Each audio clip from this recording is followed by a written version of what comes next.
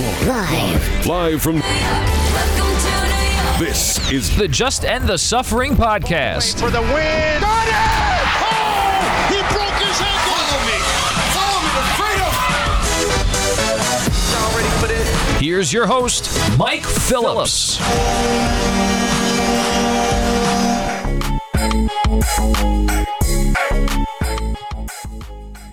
What's up, everybody? Welcome to the latest episode of the Just End the Suffering podcast, featuring New York sports talk with a long-suffering fan. I'm your host, Mike Phillips. I got a good show for you this week. We are going to be diving back into the NBA playoffs. The Brooklyn Nets are out, but there is still a lot happening in the conference final round. We have our matchup set, Phoenix and the Clippers out west. Phoenix won game one yesterday without Chris Paul, who's still in health and safety protocols. They're up 1-0 that series.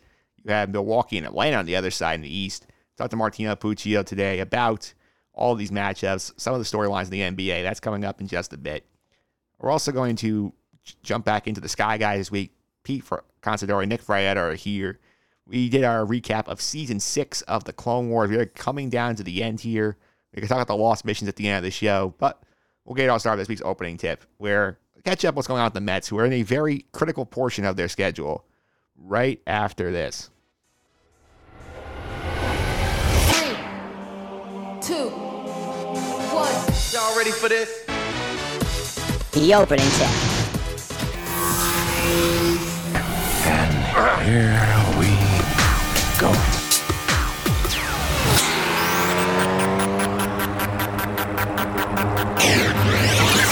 All right, opening tip time. Talking about the Mets, and coming off a rough weekend. They lost 3 of 4 of the Nationals. The offense was non-existent. Francisco Lindor won them a game, having 2 homers, 5 RBIs, but the rest of the team scored 4 runs the other 3 games. It's not good enough to win. And you know what? These things happen in the course of a long season. They've played a lot of games. This month isn't brutal for them. They have 33 games in 31 days heading into the break. They have finished one doubleheader. They have another today against the Braves. They have another on Friday against the Phillies. All these makeups catching their own. But give the Mets credit. They've held their own despite a bunch of injuries. You had a bunch of guys stepping up here. You had Jose Peraza get big at bats. He won a game for them in a doubleheader against the Rockies. Billy McKinney's had some moments. Mason Williams had moments. Brandon Drury's had some pinch hit homers. Guys have contributed. But this is sort of the limits you have when you have a team of guys who are the replacements. Like, this is not a line people want to run out there for 162 games a season. You would lose 90 games in this group. And the limits of this, and the fact they've been pushed so hard, that's getting exposed right now. But the good news is the cavalry is finally coming. Jeff McNeil is supposed to be back today. He will help out big time second base. You should have Michael Conforto by the end of the week. He's already started his rehab assignment. He's a couple of days in. Hopefully you have him on Friday for the doubleheader against the Phillies. Brandon Nimmo restarted his rehab assignment. He got hit yesterday, played 4 innings in the outfield, and maybe he's back by the end of the homestand. JD Dave's a little further away, but if you get those 3 guys back, that would be massive. The Mets right now are in the middle of a big 2-week stretch coming against the NL East opponents. They lost 3 or 4 of the Nationals, but they had to get at least 1 in there. They did. They have 7 with the Braves the next week, including this doubleheader tonight. 4 with the Phillies, the doubleheader on Friday, and they have 1 more with the Nats on Monday. They're going down to D.C. next Monday to make up another one of those games in the series that was postponed in the opening week due to the COVID outbreak in Washington. Despite the weekend result, where they lost 3 or 4, they're still in a good position. They are still 4 up on the Phillies. They're up 5 on the Braves and the Nationals. They still have significant leads in the loss column. They're up 6 in the loss column on the Phillies, 7 on the Braves and Nationals. This is your opportunity here for the Mets to create some real distance between themselves and the rest of the division. This week, it's tricky with the doubleheaders, but if you can find a way to go at least 4-4, you maintain. And Washington, as high as they've been, they have a tough schedule down the stretch. I mean, they play the Phillies this week. They play the Marlins, who are peaking up a little bit, but next 2 weeks going into the break, they have the Mets, the Rays, the Dodgers, the Padres, and the Giants. That's not easy. That's a brutal stretch and a half. The Mets just had to, hang in there because they have 1 off day left in the first half. It's on Thursday. Had another one wiped out by that makeup game. The 33 games, 31 days is brutal, but they have played 7 less games than really scheduled at the start of that stretch. They made 1 up of them already on Saturday. 3 more are going to be made up in this NL East stretch. If you get out of here after all the makeups with a decent lead in the division, you can maintain this sort of lead where you are right now. And you say you're still 4 up on the Phillies, 5 or so up on the Braves and Nationals at this point. you're in phenomenal shape. And the question becomes what you're looking for at the trade deadline. And we thought for a while it'd be the bats because you're sitting there mid-May when everybody's on the shelf and your only healthy regulars are Francisco Lindor, who, by the way, is starting to hit. In case you've forgotten, he is hitting almost 280 in June. He's got a couple of homers in here. He's got some good production in June. And Dom Smith and McCann. You have gotten guys coming back soon. And you've shown that you have some guys who are capable on the bench. Kevin Pillar has been big. Jonathan Villar has to stay in the starting lineup. You add Neal, Conforto, Nimmo, eventually J.D. Davis. You feel like you have enough offense here. The big need right now is probably starting pitching. It's Carlos Carrasco. We found out he's had 3 setbacks in his hamstring. He's not due back till late July at the earliest because remember, he's got to start the throwing program. He's going to get a bunch of starts in the minors to build up. He's not even on throwing bullpen sessions yet, so it's going to be a little bit before we see him. Noah Syndergaard had his setback with his elbow. He's not throwing for 6 weeks. We're not going to see him until September, if at all. David Peterson had some struggles. He seems to be getting back on track, but he's not giving you a lot of innings. Joe Lucchesi improved, but now he's on the injured list with the elbow inflammation. That MRI is going to be big for the Mets because if he's out a start or two, you can probably manage, but if he's going to be out longer, you need to figure out something. My personal suggestion would be to promote Tyler McGill from AAA Syracuse. He's been dominating the minors this season. He's on turn with Lucchesi. If it's going to be a long-term injury, you add to the 40-man, you put him in there as you need starters. You cannot destroy this bullpen by making them overwork. The best path here for the Mets right now is start looking for those veteran starters who can give you some innings, stabilize that back end until Carlos Carrasco gets back. The guy who's the big swing is Max Scherzer. And you get him and you put him in the rotation with Jake and Stroman in the playoffs, that would be deadly. Very few teams are beating you if you have that trio starting off series. The question is, I don't think the Nationals want to move him, especially in the division. Remember last year, they had 2 years ago a chance to trade Bryce Harper, they did not. I think with the Mets top of the rotation, especially Carrasco gets back, they don't need a kingmaker right now. I think you're looking in that category of the guys like Kyle Gibson, John Gray, Matthew Boyd, that tier of pitcher. Just give them somebody who gives them innings and they're not dipping in the minors or bullpenning every 5th day. Because the Mets bullpen is strong, but you can't work these guys to death. You have to have guys who can get deeper into games. Getting somebody who can give you innings, go deep, that would be very helpful. I think that's something the Mets are going to look very hard at over the next couple of weeks. We'll keep an eye on that coming up here. But I think up next, we're going to dive into the basketball with Martino Puccio right after this. Basketball is my favorite sport. I like the way they dribble up and down the court. Just like I'm the king on the microphone. So it's Dr. J and Moses Malone. I like slam dunks and taking it to the hoop. My favorite play is the alley-oop. I like the pick and roll. I like the give and go. Cause it's basketball of Mr. Curtis Blow.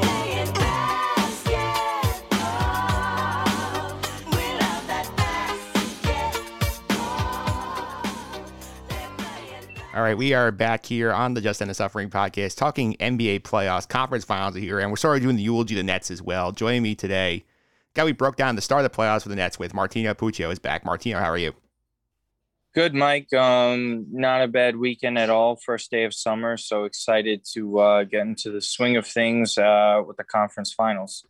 Yeah, before we get to the conference finals of the Nets, I want to talk about like last week in the association because there was a lot of crazy news last week. I feel like I had trouble keeping track of everything that was happening. It's like the whole offseason started happening like span about a day and a half. So give me the power ranking. Give me the 3 most important things that happened last week. Oh, come on. Jeez, man. Okay, well, there was like long-term and short-term things that were significant. I want to say the short-term things, I guess you could say Chris Paul and Kawhi Leonard are like 1 and 1A, you could say. And then the other long-term thing is the whole shakeup with the Dallas Mavericks, because I think the greatest player of a generation is having a massive shakeup, and he will be the greatest player of a generation, Luka Doncic. With that shakeup with that front office and the head coaching, with Rick Carlisle being out, Donnie Nelson gone, they have to hit all those notes right, because if they don't get it right, then you see that potentially down the road that he will leave the Dallas Mavericks, and that would flip the league on its head, obviously. So I think long-term, that was the craziest thing that happened. yeah, I guess those other two massive injuries in the short term. And I guess, I mean, you know, the Nets getting eliminated too. I don't know if you wanted me to say that just yet, but in terms of that news, I mean, it all happened on the same day. I think it all happened before like 2 p.m. For that. So yeah, I think those are definitely the massive stories in my opinion. Yeah, I think that was the big thing that was a shock to be seeing all that stuff happen. The Dallas thing I keep an eye on. Obviously, he's a Knicks fan, knowing that like this is a guy, he needs a star. They have the room for a star. If Luka's not happy, it's gonna be a place you don't want to force his way to. Yeah, I mean, we'll see. It's so far away because he's obviously signing that extension because no one's dumb and turns down $200 million. So, yeah, I mean, there's plenty of time for them to figure it out. We'll see what happens. They got to get everything right financially to set up the talent around him. But it's definitely a case that everyone has to keep an eye very close to. Yeah, so let's go to the Nets. And obviously, they were eliminated Saturday night by the toe of Kevin Durant's foot, basically saving them from basically keeping them from getting advancing to the Eastern Conference Finals. So they're eliminated in overtime. And what's your big takeaway from that series? I think the obvious thing is just that the Nets were so injured they really had no chance. Even though we thought they'd been. And the Nets, like, listen, I didn't expect them to win. Harden's on one leg, Kyrie's out. The Bucks are such frauds, man. I just got to say. I mean, they're so not like. And they have a real great opportunity to win this title. I would not be shocked if they won it. But my goodness, like if that team like ran into anyone that was for real and wasn't injured, they're done. Like they're not a great team.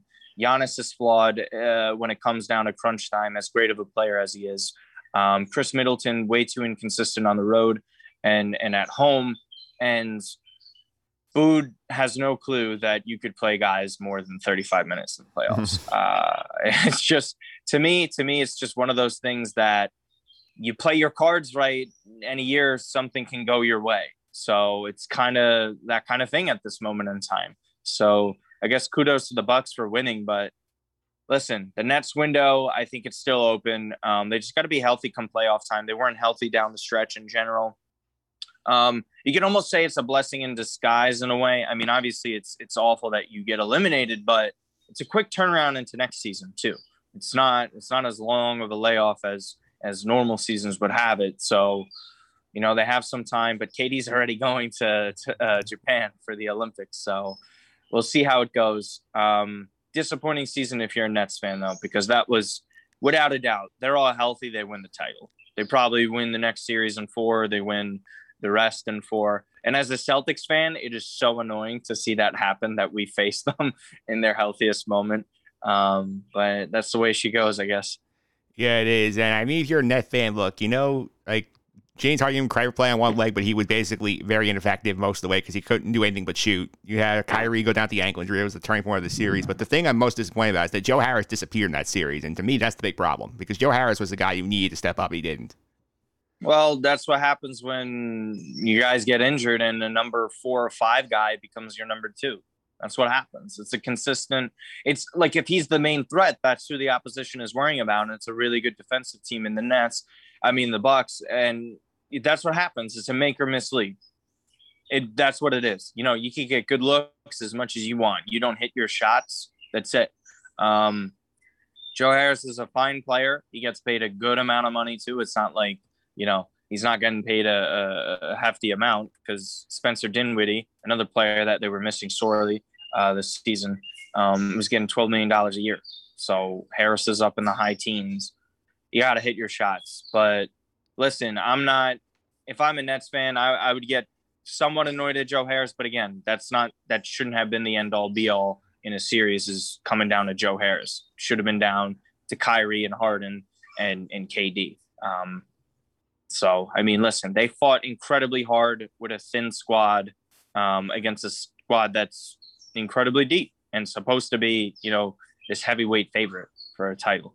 So, yeah, I think you can give the Nets a pass here for what happened because all their guys were hurt. But what happened with Philly, man, that's just not good. I mean, Ben Simmons had advantage. He got the entire playoffs. Here after the game last night, Joel Embiid was basically threw under the bus, say, hey, if we make a certain guy makes a layup, we're not in this situation where we're losing this game 7 to the Hawks. So what do you think about what happened in Philly? I think they just got exposed for what they were. Doc Rivers, I mean, the track record was there. It was prior to Daryl Morey being hired, so can't really blame Daryl for this. You could blame Daryl for not being more aggressive for trading Ben Simmons. This is who Ben Simmons is. The guy is, at this point, he's not going to be this first-team All-NBA player, winning an MVP like some thought he could. The guy has got the closest thing to the yips in terms of shooting that I've ever seen in my life. We thought Markelle was bad. This is just a culmination of everything. You have a bunch of great defensive players, three all defensive players on this team, and they can't do anything. Tobias Harris coming up small because that's the type of player he is. He is not worth the money that he was paid. Ben Simmons, this guy once scored 1 point in a playoff game, Mike, and we're supposed to act surprised at what we saw within these second halves. They're collapses. Joel Embiid, he gets a pass, man. There's no way you could rip on this guy. He's scoring all the amount of points. He has a partial tear in his meniscus in his knee after having a bevy of injuries throughout the start of his career. This guy shows up. The excuse for Ben not dunking that ball, it's truly pathetic. And for me, they have to move on as soon as possible. Doc Rivers has to be fired today, and they have to get their own guys in there. The process failed. It failed. No matter what anyone tells you, it absolutely failed. Sam Hinkie, everything he did, I mean, he didn't get to see it through, but it was a failure. Okafor, a bust. Markelle Fultz trade, a disaster. They did some other good things, but I mean, they didn't keep Jimmy Butler at the end of the day. It's just incredible. It's an incredible failure, and they got exposed for what they are, and they're just a second-round team. And the Sixers are not going to win a championship as currently constructed. I don't think they're going to win a championship with these two other stars behind Joel Embiid. And if they can't figure out how to get a star as good next to Joel Embiid, this has been an organizational thing for decades, Mike. I mean, it goes back to Allen Iverson. They never got him a legit number two next to him. The best player next to him was Dikembe Mutombo. Yeah. Great player, Hall of Famer, but that's not what you need to beat Shaq and Kobe. That's not what you need to beat the Nets at the time or the Pistons. It's been an organizational failure for decades now, and they're going to have a real difficult time because Ben Simmons' stock couldn't be lower. Yeah. Tobias Harris, no one wants to take on that money, man. Like they got to get a coach in there that wants to coach that team. See what happens. Maybe Mike D'Antoni potentially, but I'm sure D'Antoni will want to figure out where he wants to go in regards to that since his season ended already as well. But Sixers got exposed for who they were, man. Not very shocked, but great for the Hawks. Amazing leap for them. Yeah, two things that the Sixers I want to touch on here is, number one, how much do you think they regret that picking Tobias Harris over Jimmy Butler right now? Because that would have made such a difference to them. I think they regretted it in the bubble, man, when they saw that happen.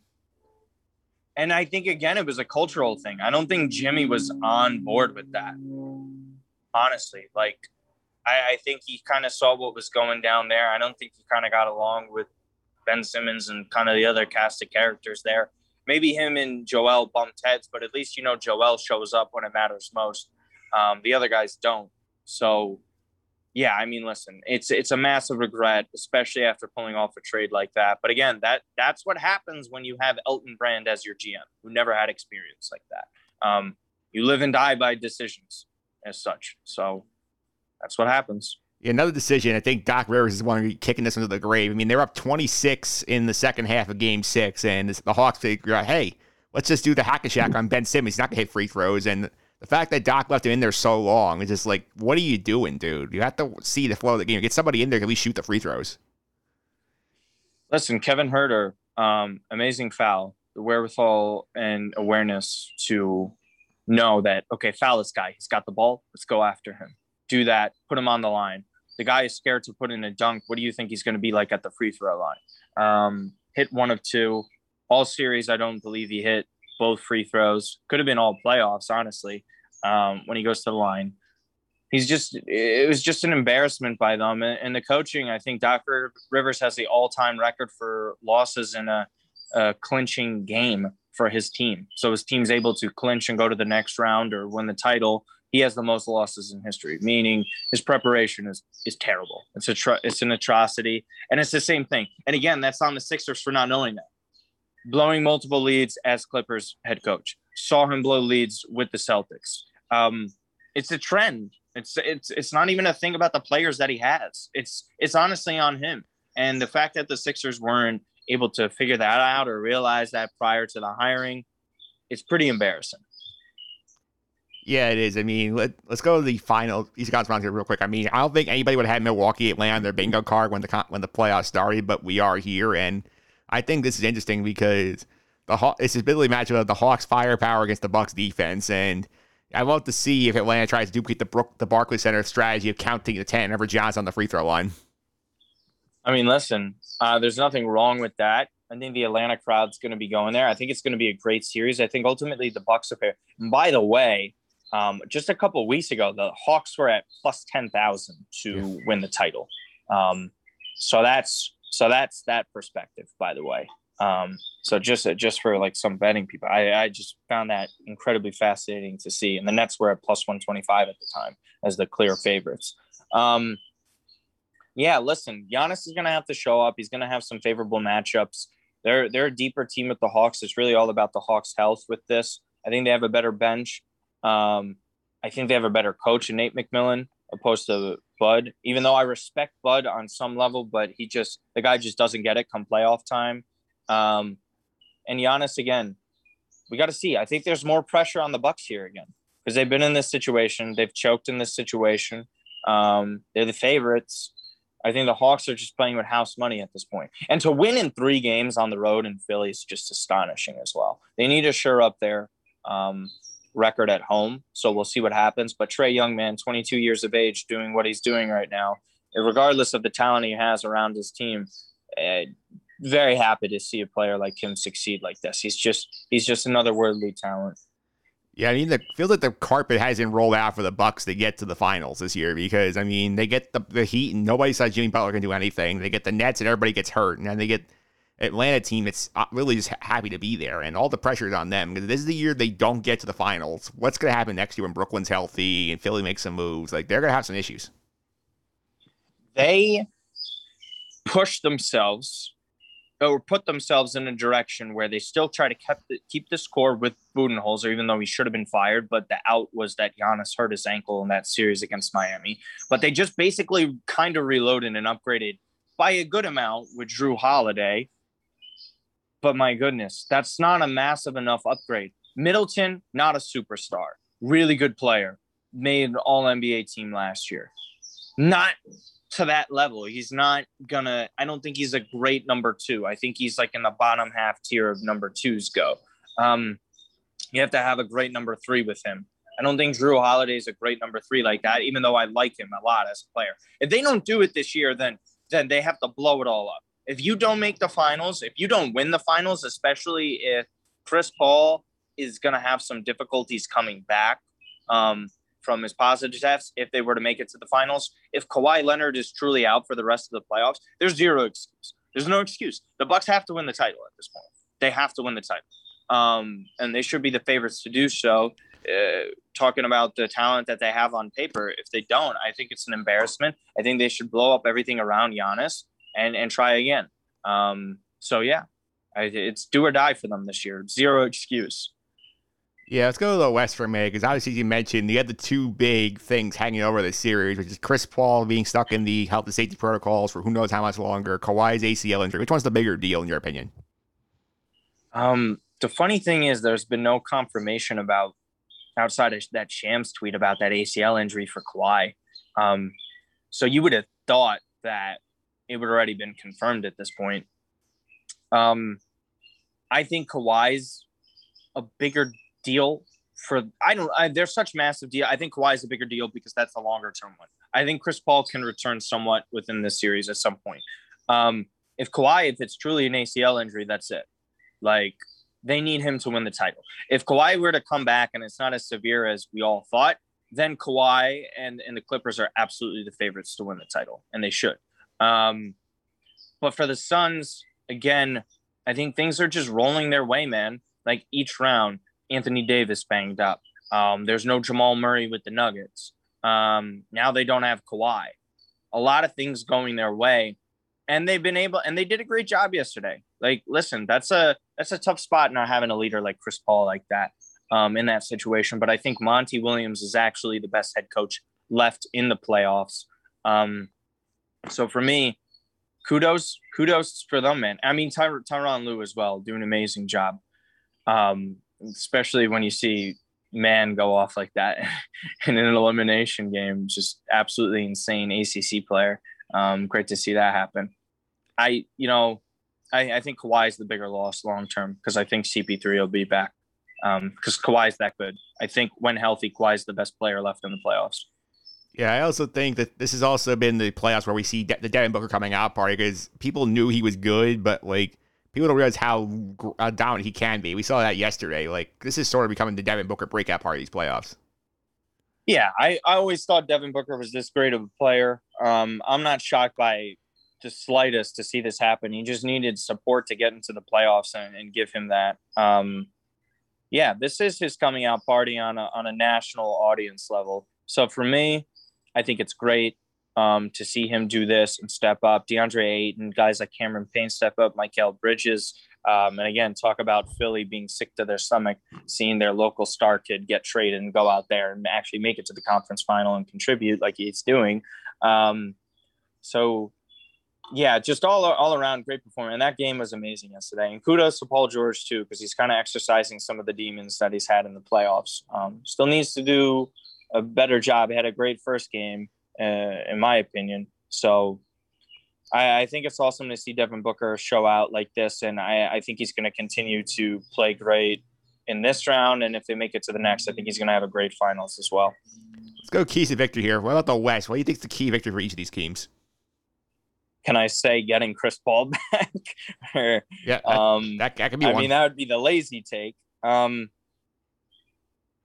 think, again, it's just for the Clippers, I'll say this. If Kawhi doesn't come back, Paul George has to be everything that they think. The second unit, like a guy like Luke Kennard, you have to be consistent. You have to get your money's worth. Zubac has to dominate his matchups. Their bench just has to outplay their bench. And I respect the Suns bench. There's some quality pieces on there. But again, it's going to have to be that you can't rely on Terrence Mann to do that every single game. I mean, he just had the 9 points. Again, you can't get angry at the guy. He's on 4 shots, but he has to play better defense. You pick up too many fouls like that. I don't expect much from Boogie. Marcus Morris has to do a much better job of hitting his shots. Can't go 0 for 5 from 3. And Batum as well. Those veteran guys have to step up because there's a lot of experienced players within this team. So we'll see what happens with them. As for the Suns, you get back Chris Paul, the series is over. Especially if Kawhi doesn't return. I think they're good enough. They won this game at home. We'll see what happens because the Clippers played amazing at the Staples Center. So, got it. Someone's got to get them in check. Pat Bev has to go on, Booker for more stretches. If you got to find him the minutes to get in there. Beverly for 15 minutes isn't long enough. Regardless of what he gives you on offense, if he doesn't give you a lot, you got to put him on there. Or even try switching Paul George on Devin Booker. Just you got to do it. You got to do it. You could live and die if Jay Crowder is the one hitting the threes in your face or Bridges.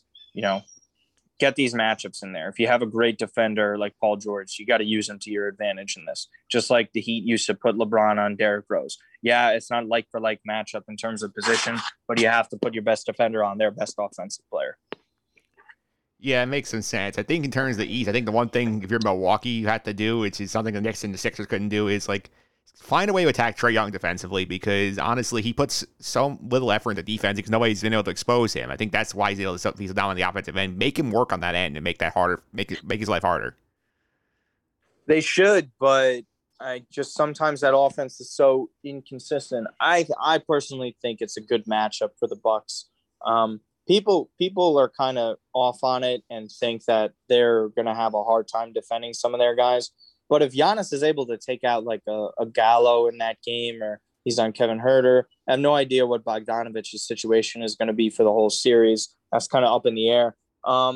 It's kind of on their side. And I think Brook Lopez is going to have a really solid series offensively. Defensively, him going up against Clint Capella, I'm genuinely fascinated by that.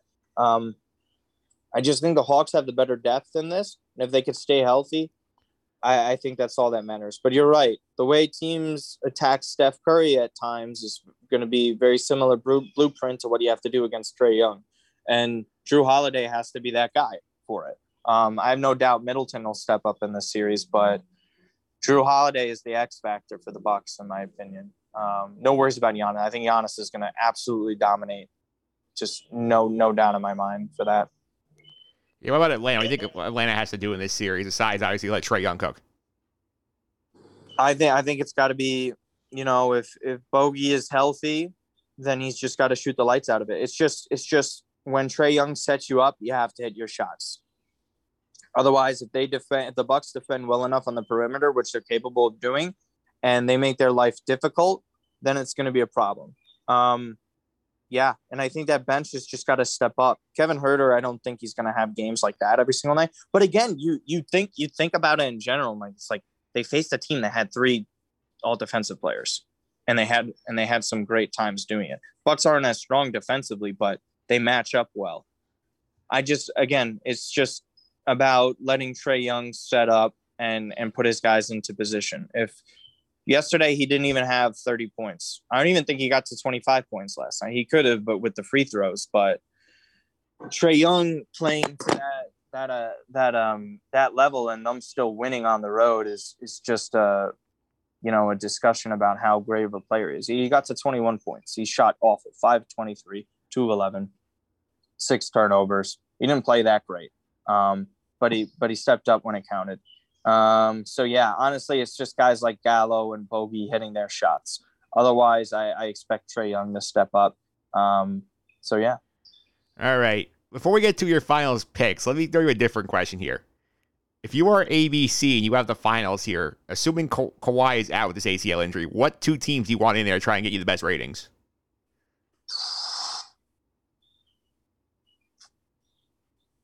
I think it's just star power. I think Giannis against Chris Paul. I don't know. I say the LA market, even if it's the Clippers, I guess it would have to be Bucks and Clippers. Even without just because of LA. Even without Kawhi, it's the second team in the market. Yeah, it really is. You know what I mean? Yeah. It's still the Clippers, but it's that LA title. Paul George is still a popular player. It's going to be their first ever finals. And the best part is the parity in all this. I think the team most recent to have won a title in this is actually the Bucks. So in 1971, that's what Oscar Robertson and Kareem. So, I would say that is for the ratings. Not the sexiest though, but it's what's gonna, it's what they're probably going to be rooting for. Now, I think the most low-key fun series of the bunch is Phoenix Atlanta because you're getting scoring galore. I think that's what I think like the NBA TV fan wants that one. I don't know if that ABC wants that one. I agree, and also like I think Phoenix wins that, and the amount of respect that Chris Paul is finally going to get is going to be awesome. And I don't want to hear anyone saying about, oh, well, Chris Paul had luck with injuries on the way. Go look at Chris Paul's history with luck in the playoffs, and then you tell me what was fair or not. So I genuinely kind of hope out of these 4 teams, I know you didn't ask me, but I genuinely hope it's the Suns. And it would be nice to see the Clippers win because you and I can relate. Obviously, your podcast can relate. Second-rate teams in a city dominated by, legendary franchises such as the Lakers. It's great to finally see them get a title, The team I least likely want to see win is the Bucks because I hate watching them play. Honestly, yeah. It's not great basketball with good. I mean, it is, but it's not crunch time. It just seems so unworthy of a title, if that makes sense. Yeah. So let's make some picks here. Who do you think is going to the finals? I think it's Bucks are going to beat the Hawks in 6 or 7. I wouldn't be shocked if the Hawks won, but I think there's zero excuses for the Bucks not to make it. And I'm basing this off of Kawhi not going to play, and I assume CP3 will return. I think the Suns will make it to the final, so it'll be Suns-Bucks. Yeah, I think that I agree with that, Peg. I think if the Clippers are going to win this series, they had to get one of the games that CP3 is not playing in Phoenix, and they already lost one of them, so if they don't get Tuesday, I think it's going to be a hard hill for them I mean, to they played it close. It's just about limiting Devin to that amount, and their bench has to play better. So it's not out of the question. There's like silver linings and angles you could go with to it. Booker plays that well. Their whole starting five is really good. If you could just, there's a difference between letting players go off and then limiting them. If you could keep Devin Booker to his average, it's a win. If Devin Booker goes off like this, then it's a loss. So we'll see what happens. But yeah, they got to get this next one, in my opinion. If they don't win any of these games in Phoenix, it's a wrap. Yeah, especially because we're in today, recording on Monday. This is day 6 of the isolation period for Chris Paul. So, like, you figure... I saw an update on him. I forgot exactly what it was. It wasn't a great one, I don't think. Yeah, because even if we assume he goes the max 10 days, like, he's back game 4, most likely. So, you actually have 2 more shots here to try and get one without him on the floor. Yeah. And, I mean, who knows? Maybe they do show up and get this game. I want to be shocked. I mean, they played well. He's symptom free is what Chris Haynes was saying 10 hours ago. So excuse me. That's what. So I mean, he could be back sooner than later. I don't think he's going to be back for game 2. I think soonest Chris Paul is back is game 3. So yeah. Yeah, also one of those things you watch with that series of Chris Paul, because even then he's been in isolation for how long? He hasn't been able to get out and do a ton. So you wonder like what kind of shape he's going to be when he gets back on the floor. Maybe it's so funny because you could always play the angle like, oh, he got rest. He's symptom free. So it's not really going to be affecting him and his lungs. But again, sometimes too much rest is not a good thing. But again, if you come back in game 3, you're up 2-0, say, for example, he's going to be doing well. Like just at least he's getting some good minutes to get his cardio back in, and say they take a game in, LA. It's great. So I think there's only positives for that. There are. Martia, thanks for all the time. I really appreciate it. Before I let you go, how can you follow social media, keep on some of the stuff you're up to? Yeah, you can just follow me on social media at Martino Puccio, State of Play Podcast, The Athletic, some of the stuff I'm writing. We've been giving out picks. Me and 3 other writers from The Athletic have been giving out picks. Just picking a winner every single day in the Euros. I have my Euro 2020 preview. I said Italy, I picked as my team for the best value to win the tournament. They moved from like plus 850. When I wrote that, they're all the way up to like 520 now after having a great group stage. So you can check out all that stuff on there. Thanks for having me on again. Always fun to talk. Hopefully the Mets do well in this doubleheader today. Starting to get really sick of the lineup we've been putting out lately. So hope it goes well. Yeah, I mean, I talked about that at the top of the show this week with the Mets, because, I mean, this is sort of the point where you can sort of see that the JV line is getting a little tired here, where some of these guys are feeling the wear from getting a lot more at-bats than they're used to. But the good news is, I mean, like, Jeff McNeil's supposed to be back today, Michael Ford by the end of the week, maybe Brandon Nimmo shortly after that. The group's starting to get together. Yeah, it's this week, like you have to, I'm fine with splitting some of these double headers. It sucked losing 3 or 4. Listen, I didn't expect to win the series in Washington. It just hurt more with no offense and losing a Lucchesi start like that. And then again, losing a guy like Lucchesi, it's like they're put in flux with, they kind of have to make a move now to trade for a guy. So, I mean, we'll see what ends up happening there. And again, keep on talking in that chat with Will about the D-backs faltering like that. Got to go try and purge them, try and get something from them. They need a bat like that. I think what we truly need, Mike, is a Kelly Johnson, Juan Uribe type move, where it's a really good hitter that we can plug into the lineup, or even a pitcher to that extent. And, I mean, I'm not saying Tyler Clippard level, someone a little bit better, hopefully. Got to make a move like that. Because this is the most important month of the season, in my opinion. So if we could get out of this kind of unscathed or a good enough position within first place, then we're in good shape. Yeah, speaking of the Diamondbacks, I know that, I end this year, we could have a better week that somebody's team fans are suffering. I might make that the permanent Diamondback spots, because that team is 2-31 since May 16th, which is brutal. They're Gary and Keith were talking about how they're breaking records of the 63 Mets and 62 Mets. Those are the worst teams of all time. So that's all you need to know. And of course, those 2 wins, one of those wins was against the Mets. Yeah. So of course it was us. Yeah, they won the Carnival game in the 10th inning on one of those. Yeah, I forgot. Who was the one who blew that one? Was it Trevor May? Diaz blew the save. I think Trevor May gave it up in the 10th. Yeah, embarrassing.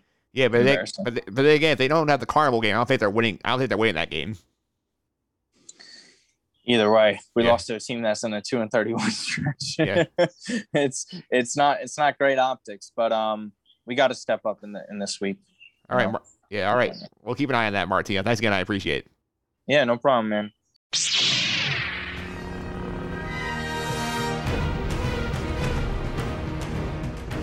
The Separatist conspiracy begins to come to light. Mace Windu and Jar Jar form an unlikely pair. Yoda begins an important journey and more as the Sky Guys are back to recap Season 6, The Lost Missions of the Clone Wars. All right, we are back here on the Just End the Suffering podcast, talking more Clone Wars. Season 6 in the books, The Lost Missions. We are talking about it today. Coming to you, quick turnaround because it's a shorter season, only 13 episodes. Joining me today, first up, as always, the guy always on the hunt for the conspiracy theories here, Pete Considori. Pete, how are you? This was just terrifying for me to get 13 episodes done in 2 weeks. I did not think I was going to get it done. I watched the last episode today in pure Pete Considori fashion. But a very interesting season. I loved it. We'll talk about it, me, you, and Nick. So excited to be here. Yeah, as we are. And also with us, the guy who last time was not so thrilled to be going back this season, Nick Brad is here. Nick, how are you? I'm doing well. And Pete, I got to let you know I joined you on this journey. I watched episode 10 today. 11, 12, 13. I was with you on this one. It's fun, right? It's a little anxious, a little nerve-wracking. Yeah, and I was on episode 5, I want to say, on Monday. So you really zoomed through here to get to the end. I'm rubbing off on Nick. This isn't good. It was tough. We have a lot going on with moving, so it's a lot of moving pieces. So it's been tough for me to sit down and actually watch them. I haven't had a lot of time, but I made time. Having the softball game rained out actually helped you in that case. Yeah, it did.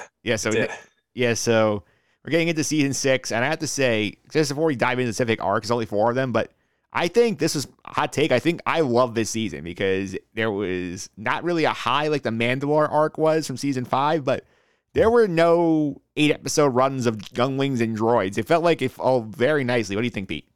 Yeah, I think we benefited from the short season, right? I mean, I think we talked about this week after week that if this wasn't a 22-episode thing, we probably wouldn't need filler episodes. I don't think we had any filler episodes in this season.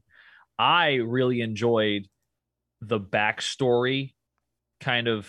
I call it backstory because I'm looking ahead toward movies and things that happen after the Clone Wars, but I like that informational kind of arcs that happened in this season. But like I said, I think we benefited having less episodes. I think that shortened season makes it condensed where you have to get a lot in a short amount of time. You don't have time for stupid droid arcs or anything like that. Yeah, Nick, what did you think about it going back to? I know you were not thrilled when we were talking about this last time. No, I like this season. I want to make sure that you didn't misunderstand me. I said I just don't like this season as much as I like last season, and maybe is not as much as 4. I don't really know. Maybe a tie. Maybe this one a little bit better. But my point is I just didn't like it nearly as much as Revival season 5. Yeah, I think season 5 is as I mentioned when we were doing this, was it 2 weeks ago now? The last arc in 5 for me is the second best arc, and to me, if you have the best arc, you're a good season. That's what I'm looking forward to watching. And this is a good season.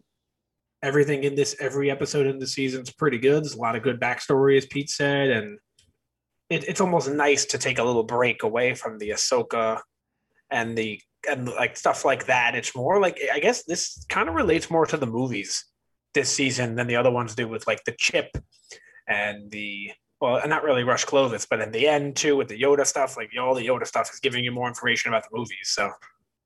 Yeah, Rush does relate, I think. I'll get to why in a bit, but I think I want to start out. We'll go to the first arc of the season, which is the arc we learn about the inhibitor chips, Order 66, where the trooper Tup has his chip activate prematurely. He kills one of the Jedis on a mission. And we have this episode where Fives, basically Tup's best friend, goes to try and figure out what happened with the chips. And we see that, yes, it was a conspiracy planted in there. That's how Order 66 is activated. I think it was fun watching Fives try and unearth this and seeing the machinations, the whole extent of conspiracy. The Kaminoans were in on it, and that Tyrannus basically had them put in. Palpatine knows the whole thing. So, Nick, what'd you think about this? So when I watch this, I kind of forget, because I know this. did we know this stuff from the movies? If you had never seen this, do you know that Tyrannus is the reason that the chip is in them, or do I just know that because I've seen this before? It's not in the movie. Okay, so that's obviously, I guess that's huge information then. But I like this arc because it shows you exactly what happened when he says Order 66. You're like, well, what is that? He just told people to do stuff and they just did it. I understand he's in charge, but now we know why. And now we understand in the Bad Batch how their chips didn't work, and stuff like it comes full circle, as we say a lot in Star Wars. Yeah, Pete, what do you think about this arc? Because I love watching Fives in this one to try and solve this, and his relationship with the droid AZ-13 was fun. Yeah, no, absolutely. I agree with Nick with a lot of points he made. I think this is huge information. In the movies, we don't really know that, Lord Tyrannus, who is Count Dooku, is the person who was orchestrating all this, of course, under the advisement of Darth Sidious, who is Chancellor Palpatine. We don't really get that vibe until episode 3 in the movies, right? You don't know what's really going on up until that point. This is the blatant, like, hey, we did this. This is part of the whole plan. We have used this to our advantage, and this was the whole point of the Clone Wars in general. And I think this season gives that whole vibe of, hey, we're going to let you know this was our plan, and it's finally working, and it's coming to a head now. Now we're going to get close. I'm assuming in season 7, we're going to see Order 66 executed, and we're going to be at the end of the Clone War by the end of the season. I could be wrong, but I feel like that's where we're going. Yeah, I also think Nick Fives as a character. I mean, we've seen him before, where he basically, I think he plays a big role in the arc on Umbara, where he's part of Krell's force, where they end up turning on him. So I think it was cool to see him, and we have somebody we're familiar with be the fall guy for this, where you see he's trying to get this plot exposed, but there's too many things working against him. What do you think of Fives in the arc? Love him, and I think this is proof that the show succeeded. Yeah, season 1 and the movie treat these clones like individuals, and we don't want to. We're looking at them like Plo Koon said to the clone in the second episode ever, like, we're dispendable, sir. He said, not to me. And we're watching it like, all right, they're all clones. We don't care. And now we know these clones on a personal level after watching 6 seasons of this show. We like Five. We like Rex. We like whoever else, Echo. And like these clones are Commander Cody. Like, these clones are a part of us now. We know their personalities. We see them, and we actually care about a clone individually. And that to me, that's proof that this show succeeded, because that was the goal of this show, was to make you look more in depth of what happened in these 3 years, understand what happened, feel for the clones, and it did exactly that. Yeah, and Pete, the other thing I think I was surprised me watching that arc specifically was like how in-eyed the Kaminoans were, because I think the thing that's pretty crazy is like at first you see them, you don't.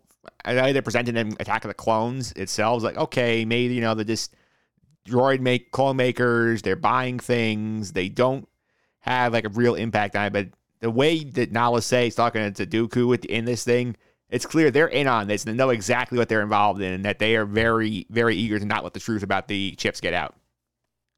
Yeah, I think Pete might have frozen again. So, what do you think, Nick, about that? Yeah, you see more of that in the Bad Batch too. With how do you say it? The Kaminoans? I either Kaminoans, maybe. Yeah, I think it's Kaminoans. Yeah. So the Kaminoans they're in on this, and you didn't pick up on that at all in the movies. In the movies, you were just under the impression that they were just hired to do this, and now we kind of see they're in on this. Like, you can see, especially in the Bad Batch, you see this like with Tarkin being there a lot and whatnot. But yeah, it's interesting to see them being in on it. It's something that I did not expect at all when I saw the movies for the first, however many times I've seen them, until I watched it. Even after watching this season, it never really stuck to me that they're in on it. But it's interesting to think that they are, because I always thought of them as more of good guys, not really bad guys. And P, it's funny when you think about that. Now going ahead to Bad Batch, and you see that they basically get screwed by the Empire and saying, "Hey, we don't need you anymore. We're going to get script soldier." It's nice to come up to them to see how stupid they were to get owned by the Empire. Yeah, I mean, I think they didn't understand that they weren't going to have to keep producing clones after the clones did their job, right? If there's no Jedi and there's no, balance of the Force, or there's no back and forth, you don't need all these clones. We'll just hire regular soldiers, a regular army. That's where we get stormtroopers. And I think that, the later movies do a great job in showing how badly trained the stormtroopers are, and how well and how precise and what kind of precision soldier these clone troopers are, because they're taking that DNA from Jango Fett. It's funny, Nick mentions that like you never really think of the people from Kamino to be bad or anything like that. It clicks, right? Like at first when you're watching the movies, you don't really know there's like an inhibitor chip. You don't understand why the clones just kind of turn. You do and you don't. It's just kind of like in the movie, it just happens. When you're watching this show and you see how involved the planet of Kamino and everything going on in that facility, it makes sense they're in on it. It kind of clicks and goes, okay, they're putting the chips in. They're not just growing chips randomly, genetically. So I do think that they kind of get screwed over by the Empire, but I think that's like their MO, right? I don't think the Empire really cares. They just wanted to have their plot pan out, and it did. Yeah, it did. And another part of the plot comes in the next arc here, which is the Rush Clovis arc, which, I mean, when I saw Rush was back, I'm like, oh, great. Like, he was sucked in season 2. I don't want to see him again. But I thought it was satisfying seeing him basically get played like a chump by Dooku. Basically, the whole stress of the arc is, hey, the banking clan has a Ponzi scheme, and they're not paying, and they're just taking money off the top, not paying either side. Like, Dooku uses Clovis to say, hey, you can charge the banks, then we're not going to pay any of our interest on our loans, and it's a whole bit machination. At the end of the arc, Palpatine has the banks, so you see it's a nice another piece of the puzzle here for Palpatine. Say, okay, I have the clones, now I have the money, the Empire's starting to come together here. So, Nick, it's a very impressive move. Yeah, I do want to say Clovis sucks, but he doesn't suck. He's not a bad character. He's just annoying. You know what I mean? Yeah. Like I want to punch him. I like that Anakin punches him, but I don't mind him as a character per se. I feel like he does what he's supposed to do well. But you're completely right that you're just seeing the Empire or the Republic become the Empire in front of our own eyes, slowly but surely. You have the clones, the money, as you said, and I just love we'll get more to it a little bit later, but I love the way the Sith worked in this season. Yeah. The last couple of seasons, we haven't really seen much of the Sith. We're seeing Maul and Savage and Ventress. They're not really Sith. They're more just dark side users. These are the two Sith, the rule of two. Like these are the two actual Sith. And we're seeing a lot of them this season. And you know how like when you watch episode 4, A New Hope, the good guys win. Episode 5, the bad guys win, kind of thing. The Empire Strikes Back. This seems like a bad guys won type of season by a long shot. Yeah. And Pete, I also think, good point there. I also think we need the conclusion to the Anakin, Padme, Clovis love triangle thing, because that was probably the most cringy part of the arc. So hot take here. Rush Clovis is a more important character than everyone thinks. And it's because of that love triangle, the triangle. I mean, we talked about Anakin's woes, right? We talk about what made Anakin go to the dark side. We never, ever saw Padme waver to anything when it came to their love or their relationship until this, right? Yes, there was like, okay, Anakin is that very bold person who says, almost a little bit like my way or the highway. I'm a Jedi master. We shouldn't be doing this, but I'm doing it anyway because I love you. We have never seen in the movies Padme go, you know what? I just need some time from you. I don't like what you did to my ex-boyfriend. Right. In the real world, right. If your girlfriend says something about, gets mad at you for something you did to her ex-boyfriend, you're pissed off. Like imagine in this scenario where Anakin has been, the gambit has been running him when it comes to just heartbreaking stuff. He just has to walk away and go, okay, I just lost the love of my life because I punched her ex and she's taking the side of her ex. I think this is huge for his mental stability being broken and why he goes to the Sith. So hot take, this arc is I completely agree. Important one. I completely agree. But I also just think that I like the love triangle for a reason in that it's so satisfying to see Rush just get knocked out by Anakin. Yeah.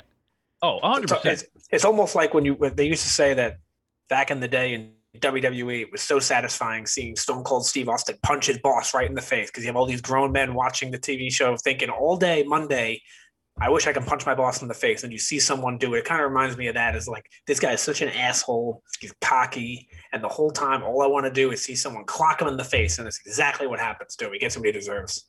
Yeah, and the dude's weak. The dude's completely weak. He gets manipulated. Oh, yeah. He's weak physically. He's weak mentally. Yeah. Yeah. It's a long time coming, but again, I think he's more important than I think many people outside of this podcast probably give him credit for. I also want to know, what did Padme see in this guy? I mean, weren't they both in the Senate together? Like, wasn't that the whole thing? Yeah, it must have been a work connection. They were both political. They were both in the political fields and I don't know, handsomeness. I don't know. I mean, it's a cartoon character, so I can't really speak on attractiveness. But I mean, would assume he's supposed to be portrayed as attractive. I would say. Right. He seems like one of those, like, weak player types. Like, oh, I'm going to talk a big game, but when it comes down to it, I can't do anything. Right. Yeah. So I think that's where, who knows? Maybe the attraction came from that. I don't know. But what does Padme see in Anakin? He's a Jedi master. So yeah. I will also say, Pete, I know you've been notably down on Bail Organa in this podcast. He's the one guy who votes no to Rush Clovis being the banking clan guy. So good job for him. Yeah. I was just a little taken aback by that whole scenario that we were talking about for that arc. But yeah, I mean, he knows what to do. He knows what's right and what's wrong. I feel like he's the only level-headed guy there in the Senate that's like, hang on, wait a minute. This doesn't seem right. I don't like you. No, I don't trust you. And Anakin was the same way. I don't trust him. And then, Chancellor Palpatine's like, I don't trust him either, but let's keep an eye on him. Let's see what happens. Of course, he knows what's going on, so that's why he appoints him. Yeah. I definitely think they try to show a little bit. They don't. I think they fail at it, but they try to show a lot of Anakin and Bail Organa kind of being friendly and friends. They do it a little bit in episode 3, how he talks with him a little bit. Like, they have a little. They try to show that they have some sort of friendship, because that's why I think they're trying to make sense of the fact at the end of 3 where Bail says, my wife and I will take the girl, like, I'll adopt his child kind of thing. Yeah. They try to show them as being close, but I think they fail at it. I don't think they show them being close enough. Yeah, I took it more. He was closer to Padme. He's sort of friendly with Anakin. Like, yeah, no, yes, of course. But I think they should have made him a little bit closer with Anakin. They tried, but they don't show enough of him and Padme either. Yeah. It's sort of like, he didn't have a big enough role in the show. No, he doesn't. Let's move on to the next arc here, which is probably the one people don't talk about the most, but probably one of the more fun ones we've had in a while, which is this pairing of Jar Jar Binks and Mace Windu investigating a forced disappearances on Bardata. And Pete, it looks like you have some thoughts on this one. I didn't think we can get any more, what's the word I'm looking for? Low.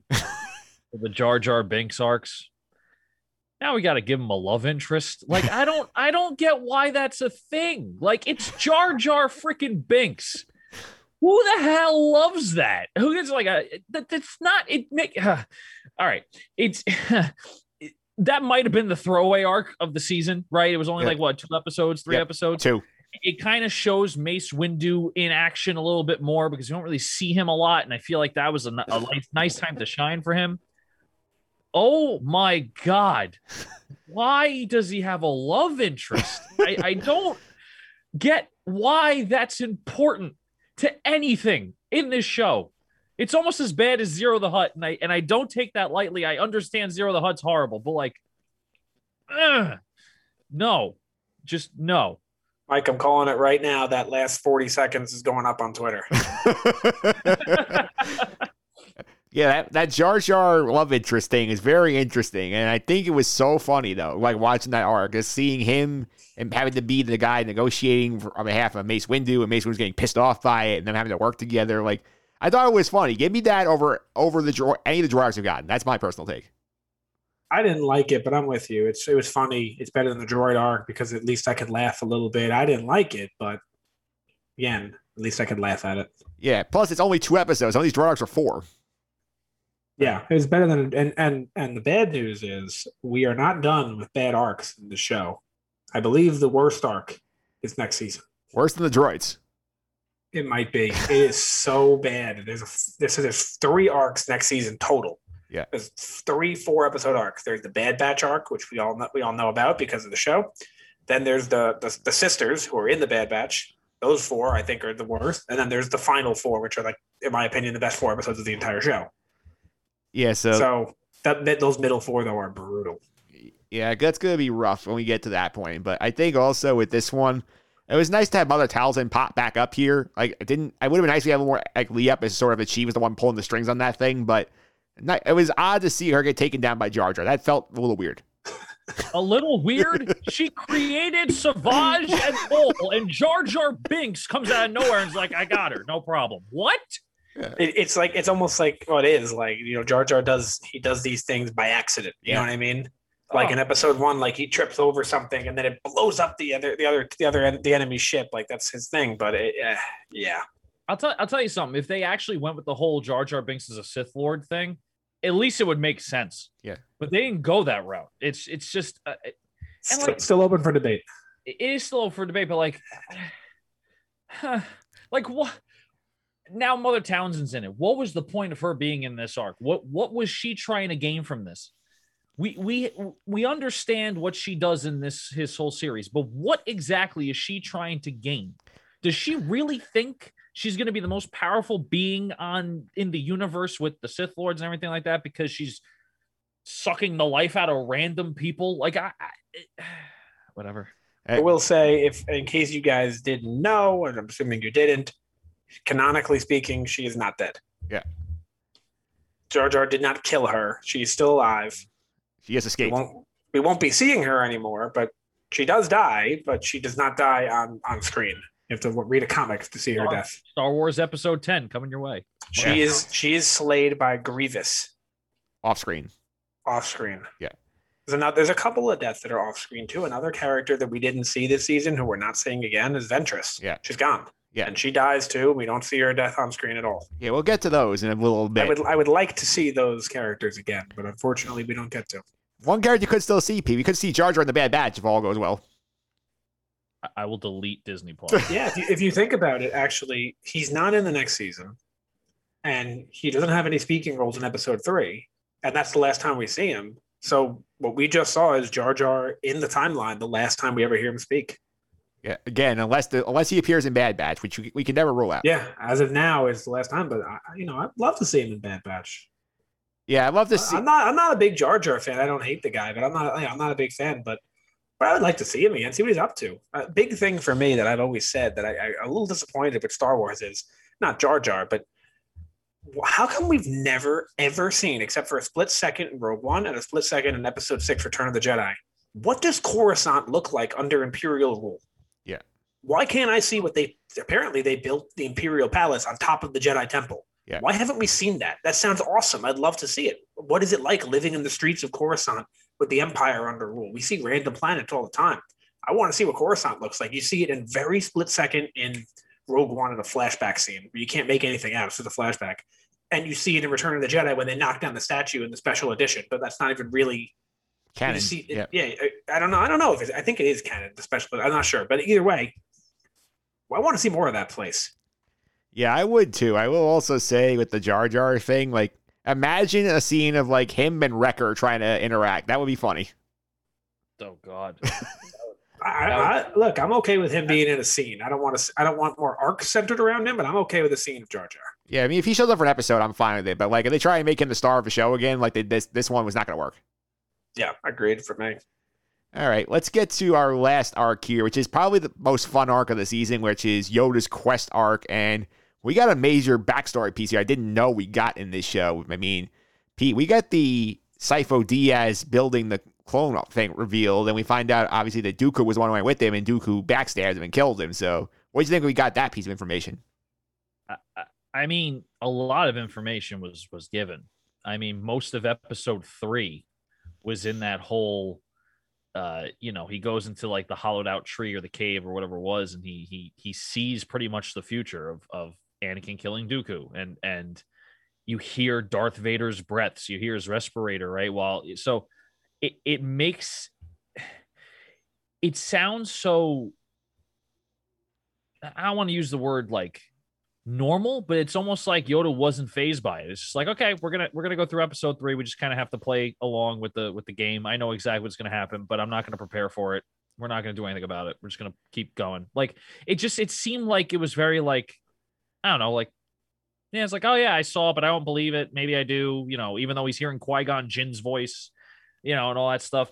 Well, I also think, and Nick, you can correct me if I'm wrong, Mike, you as well, I think this whole arc kind of maybe explains how Force ghosts come about. 100%. Considering, when before this whole Qui-Gon Jinn speaking to Yoda part, when a Jedi passes away, there's no identity anymore. The Force just kind of goes into the cosmic area of the Force instead of the reality area of it. So then, it makes you wonder, okay, when did Obi-Wan and Anakin go through what Yoda went through to be able to manifest in an individual way?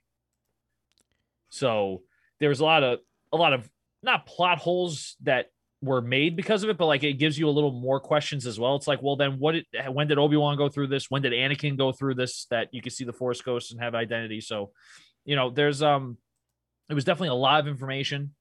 I really like that it happened on Dagobah. I really like that. But overall, it just also makes me wonder, like, hey, they kind of served it up on a silver platter. Why did episode 3 happen? Yeah, it's one of those things. I think the Dagobah thing was nice. It explains why he goes there after he gets exiled, because it's a planet that's very like rich in the Force, so explain why he goes there. But here's a good point, Pete. This is not, Nick, this is not Anakin on Mortis where he has his memory wiped. Yoda has all this information in his head, and like makes you wonder, why doesn't he act on this or take this more seriously? I don't have an answer for you. I wish I did. It's like the Doctor Strange thing in Endgame, and Infinity War, right? Like he knows the one like, true outcome.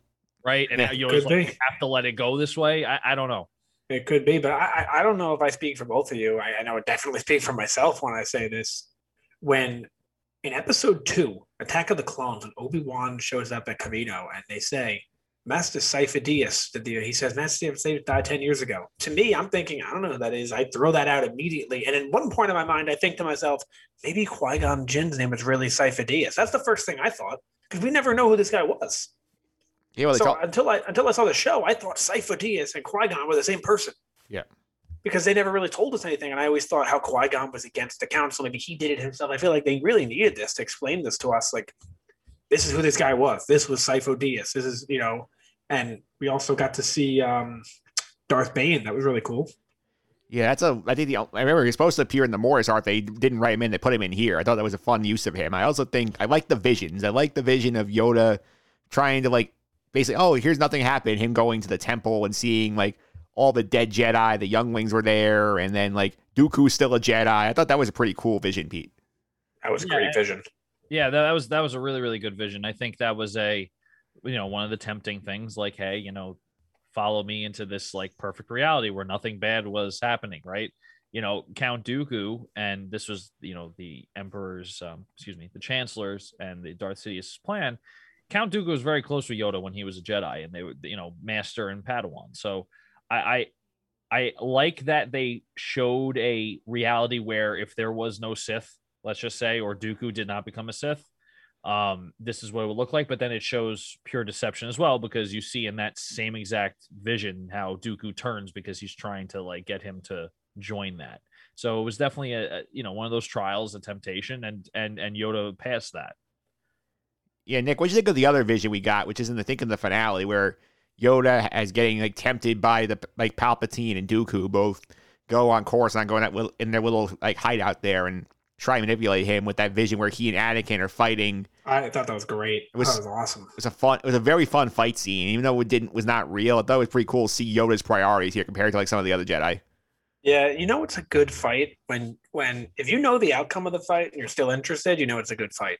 Like, none of those people are dying. Also, it's a vision, so no one, if anyone did die, it wouldn't matter anyway. But if you're still interested, even though there's no, like, what's the word I'm looking for, consequences, yeah, then that it was pretty good. And I definitely agree with that. And it was also, I mentioned Darth Bane before, and it was so important to have him or to bring him up because he's like one of the first. I'm sure there's others, like small characters, but he's one of the first characters from the extended universe, the Legends, that got brought into the new canon, which opens the door for so many. It's very similar to how what we all thought Quicksilver was in WandaVision. Like, oh my God, it's the first X-Men coming in. Oh my God, this could mean this. It's essentially the same thing. He was the first one to come in, and you see some more. We get more of them too. Like, for example, we all know the name Grand Admiral Thrawn after watching The Mandalorian. He was a Legends character, the extended universe, for years, and now he's been brought into canon. Well, he was brought in Rebels. We'll get to him when we watch Rebels, but it's exciting to see these characters coming from the Legends into the canon universe. Yeah, I agree with that. And I think now we covered the 4 arcs we got this season, but there were many more planned that did not get made or got made differently or or did this. So I did the research here. I went online. I went through a bunch of the Star Wars like subreddits on the Wikipedia, on Wikipedia, a bunch of sources here. I got a list of all of these arcs that were not finished, and we're gonna go through them. We're gonna go through here, give us a power ranking here. We're gonna see which ones we want to see, which ones we don't. So I'm gonna start out. Mike, before you start, are any of the ones ranked here? None of these turned into season 7, correct? I will mention which ones got put into season 7 and what changes they made. Okay. All right, so I'll note for the most part, they're pretty much all are considered canon except for 2. I'll point out which 2 are not canon at this point, because Dave Filoni said on the record that these arcs they consider to have happened off screen. Like you said, you alluded to a couple of them. So we're going to start with the first one's called Son of Dathomir. It's 4 episodes. The series is set during the Clone Wars and continues to have Darth Maul's story from the show. The rogue Sith Lord who was set to fight the events of Star Wars Episode 1 in the Clone Wars episode Witch of the Mist has been captured by his former master Darth Sidious following the events of another Clone Wars episode titled The Lawless. Sidious uses Maul in an attempt to draw Mother Talzin, Maul's mother, and the leader of the Night Sisters out of High being destroyed, as Sidious considers her a potential threat to the eventual Sith domination of the galaxy. Maul confronts the Confederacy of Independent Systems, captures Dooku and Grievous in pursuit of avenging his old master, while the Galactic Republic and Jedi Order becomes involved in the hopes they can defeat Maul, Dooku, and Grievous, and in doing so end the war. So this would have been 4 episodes. This got made into a comic book by Marvel, so that exists as a 4-issue comic. Interest level here, how high is it on this one?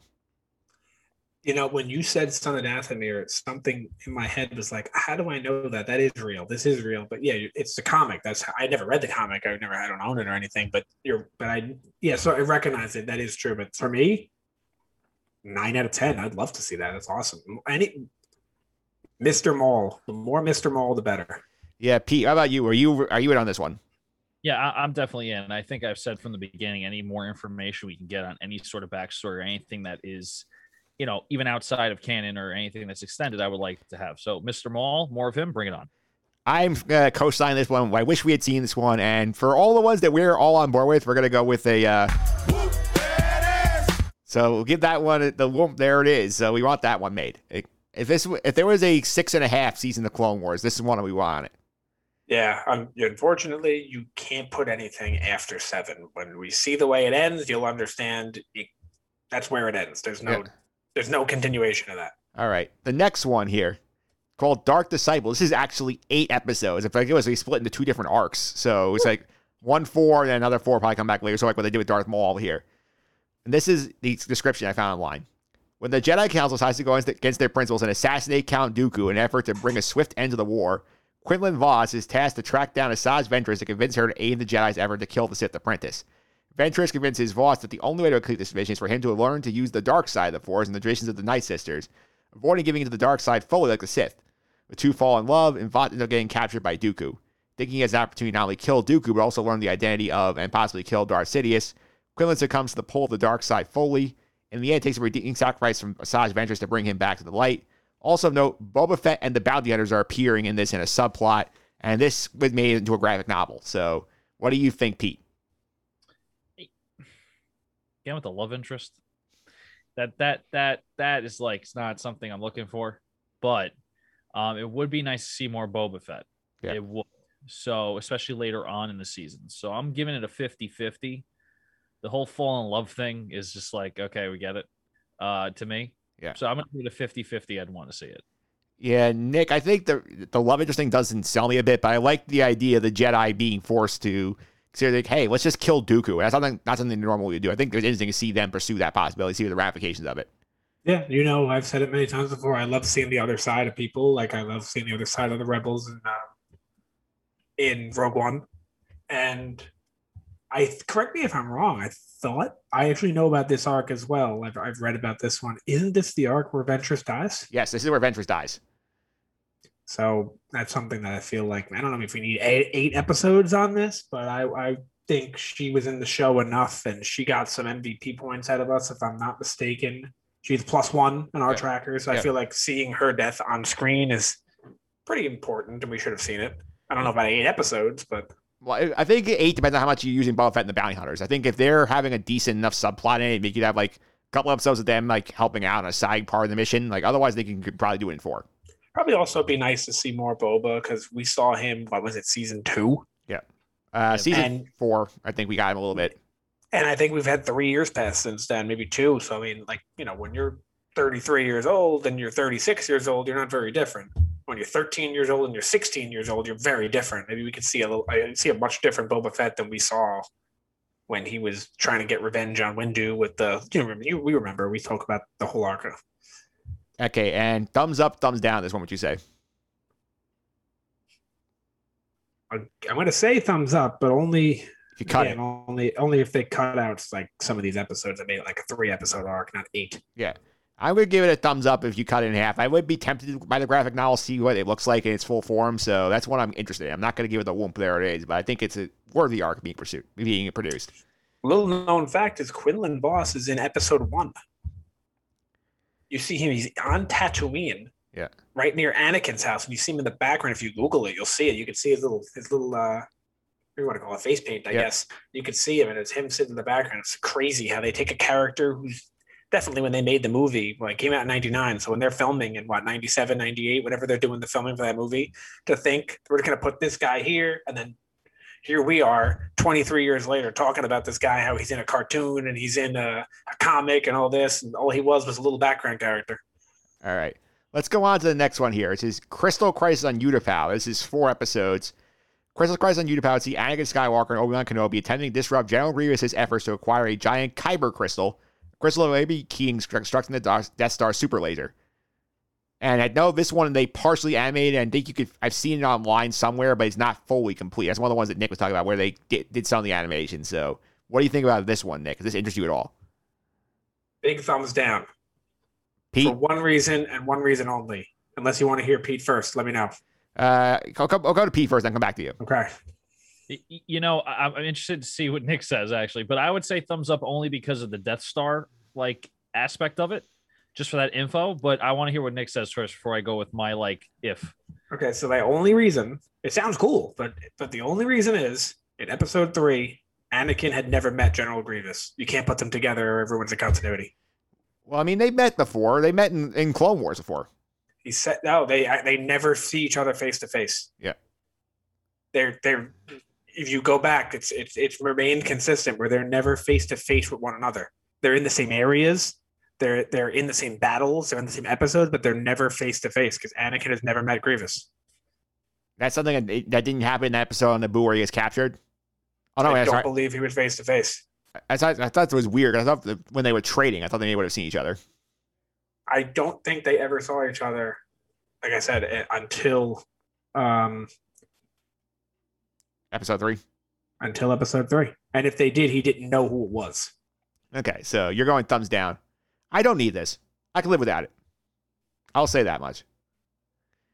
Let's go on to our next one here. Just a quick note here. The Bad Batch was one of the 3 that was unproduced, and they finished it and made it to season 7, 4 episodes. So not much change there. Next one is a Bounty Hunter arc, which is 4 episodes. This 4-episode arc was written by Matt Michnovitz and production codes 522 to 525. In this arc, Boba Fett and Cad Bane are going to team up for a rescue mission on Tatooine where Tusken Raiders kidnap a child. Besides Boba and Cad's relation to one another, as Cad had known Jango. Story heavily influenced by the film The Searchers, which George Lucas likes. Aurra Singh, Sarapaz, C-21 High Singer, Embo, Lazzarazzi, and Bosk were also in the story. According to the concept art, Cad Bane got new clothes, accompanied by Toto 360, had a new ship called the Justifier. Dewbacks and a Tusken Shaman would have appeared, as well as new elements such as Minions, the building Minions Wreck, and Where's the Droid, and a tune named Lanchek Trevoris. Pete, are you on board for Cad Bane and Boba Fett, meeting Tusken Shamans? So I'm going to go no. You know, the reason why I say that is because I feel like we had a lot of Bounty Hunter episodes already and Bounty Hunter arcs, and we had a lot of Cad Bane, and I don't want to oversaturate the market, if you will, with Cad Bane. So I'm going to go no. It would be a cool story arc, but maybe replacing one of the other Bounty Hunter arcs, not as an additional arc to this series. Nick, I know you're the big Cad Bane guy. Would you want this one? No, I agree with Pete. I don't want this one, but I want to know what happens to Cad Bane. We're done with him. We never see him again. We don't know if he lives. We don't know if he dies. I want to see him again, but not in this show. I want to see him in Bad Batch. I want to see him in Rebels. Spoiler alert, we don't. I want to see him in a video game down the line. I want to know what happens to this character. I want to know about him, but I don't want to see another arc with him in the Clone Wars. I would like to see him in the Obi-Wan show. I think that'd be a good place for Cad Bane to show up. That'd be great. Yeah, bring him to live action. It'd be cool to see Obi-Wan like have to work with Cad Bane on something. Yep. Yeah, I'd love to see that. Yeah, so Jango Fett was his mentor, which I find a little. I mean, it's possible. They said they were, I just find it a little odd. they said they were friends. Yeah, I just find. Yeah, I guess so. I think he's older than Jango Fett was, but I guess you don't have to be older than someone to be younger than someone to be a mentor to them. You don't have to be. Yeah. Generally, you do, but not always. Yeah, I think I would have liked to see like a little bit more of Boba Fett. That's why I would vote yes on this, but I'd be the minority on this one. Next up here, the one that Nick talked about, Ahsoka's Walkabout. That's the terrible arc in the middle of season 7, from what I can gather. It was retooled 4 episodes. It was an entirely different character they had in it, and they took that character and replaced it with the Tellez sisters. So maybe that original character stays. The episodes are better. I don't know. It's just boring. I don't care. Yeah. Okay. Next up here is an arc on Kashyyyk. 4 episodes. 4-episode arc written by Matt Nevitz with production code 617 and 620. Starred Yoda and the Bad Batch on Kashyyyk. At the Untold Clone Wars panel at Celebration Anaheim, Dave Filoni talked about the plot of the arc. Feel that the characters would ride on giant ape lizards that were wholly the Wookiees. In one scene, Tarful would ask the Free Spirits for permission to go into battle against the enemy, which is a number of Transoceans led by Bad Warp and more of the Separatist Alliance. To get the enemy out of some of their cities, they had to burn some of the trees. The clones had no problem with it, but was upsetting to the Wookiees. Part of the arc would be about the clones and the Wookiees finding a common ground to fight the Separatists. Some of Yoda's troopers have his head still on their helmets, and Echo would now be part of the Bad Batch squad. So, Pete, what do you think about Yoda, the Bad Batch on Kashyyyk? Yeah, I would like that arc. I would like that arc. I don't think we get a lot of action from Yoda at all in this series yet. I don't know. We've seen a couple of things, but he's not a main player in this series, of course. But I would really like to see that, because Yoda has a lot of times in the episodes, if I'm remembering correctly, in the movies where he is side by side with clone troopers. We don't really see that. Kashyyyk too. And Kashyyyk, right? So I think having the Bad Batch with him would be completely dope. Yeah, Nick, you on board with this one? I'm 100% in for multiple reasons. Number one is what Pete said exactly. Number two is I wish we could have seen a little more of the Bad Batch before the show. Maybe that would, not that I don't like the show. I think it's turning around. I think it's getting a little better. I know we'll get to that a little bit later, but I wish we saw more of them going into the show. Maybe I'd like it a little bit more. And number three, which is really my main reason, is Kashyyyk is where Chewbacca's from, right? Yeah. That's what we all are led to believe, and that's what they say. It doesn't appear in any episodes of the Clone Wars. It doesn't appear in any episodes of Rebels. It doesn't appear in the original trilogy. It doesn't appear in the sequel trilogy. It doesn't appear in episode 1. Doesn't appear in episode 2. It only appears in episode 3 for that battle. I really think we should have seen more of the planet. Yeah, it's a big planet in the video games too. A lot of video games go there. It's in the one you're playing through right now. What is it? Fallen Order. Fallen Order. It's in Fallen Order. It's in Knights of the Old Republic. Oh yeah, the older games, true, and it's also in Battlefront 2. So I would like to see more of it in the movies or in the shows. Yeah. I think we should have had that arc. It would have been nice to see like Yoda with the clones, more Bad Batch, and more Kashyyyk. Yeah. Okay. And I'm gonna make this 3-3. Give me Yoda and the Wookiees. All right, we got 2 we would put through to be produced. Next one, Rex and R2 Top Gun, 4 episodes. So this is a quote from Dave Filoni. This is Top Gun with clones. It was basically the Army clones, the ground forces got in an argument with the pilots. The astromechs got in an argument. R2 insulted the astromech. It became this thing where Rex ended up having to fly a fighter with R2 as his co-pilot. And a little more from this. Brent Friedman wrote the script for a 4-episode arc starring Rex and R2. The story showed the ground forces of the clone army getting into an argument with the pilots, blah, blah, blah. This arc features Rex and R2. Rex flew a starfighter with R2 as his co-pilot. They crashed, be stranded together on one of the moons of Ryloth. Most of the episodes take place. Rex and R2 reprogrammed a B-2 Super Series battle droid that they would grow attached to. At some point, Rex was injured. Friedman commented the arc would start out light and fun, then went to some very unexpected and dark places. And there are rumors, and I cannot confirm these, supposedly Whack and the droids are going to show back up in this arc. So, Pete, I'm guessing immediate thumbs down.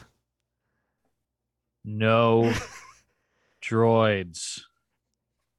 Nick? No more freaking droids. That's all I gotta say. Nick? I'm out. I don't want it. Yeah, no more droids. I like Rex. Rex is a great character. I think Rex is one of the best clones there is, maybe the best. So probably, yeah, almost definitely the best clone there is. So I would be very excited to see more of Rex. Always happy to see that, but give me another. And also, you said 4 episodes. Are you kidding? Yeah, 4 episodes. Come on, 4 episodes where only one character could talk. Yeah. Hey, Yeah, again, no way. this is okay. So this is a universal no from us. I just got us to say to Filoni.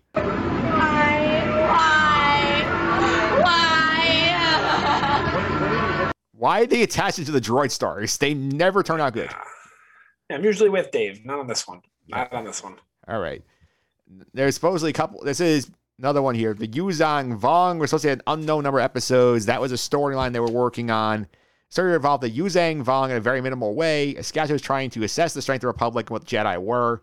Pablo Hidalgo commented that it was a creepy story, but a like X-Files episode, an alien abduction event. To bear along with George Lucas' description of the Force, the Vong have any Force immunity in the story. Paul said the story never got into the origins of the Vong, but they probably were from another galaxy, which, again, this is way too in the weeds. Honestly, I'm going to be completely honest with you. I have no idea what you just said. I have no idea what you just said. I've never heard this either. I'm no clue what you're talking about.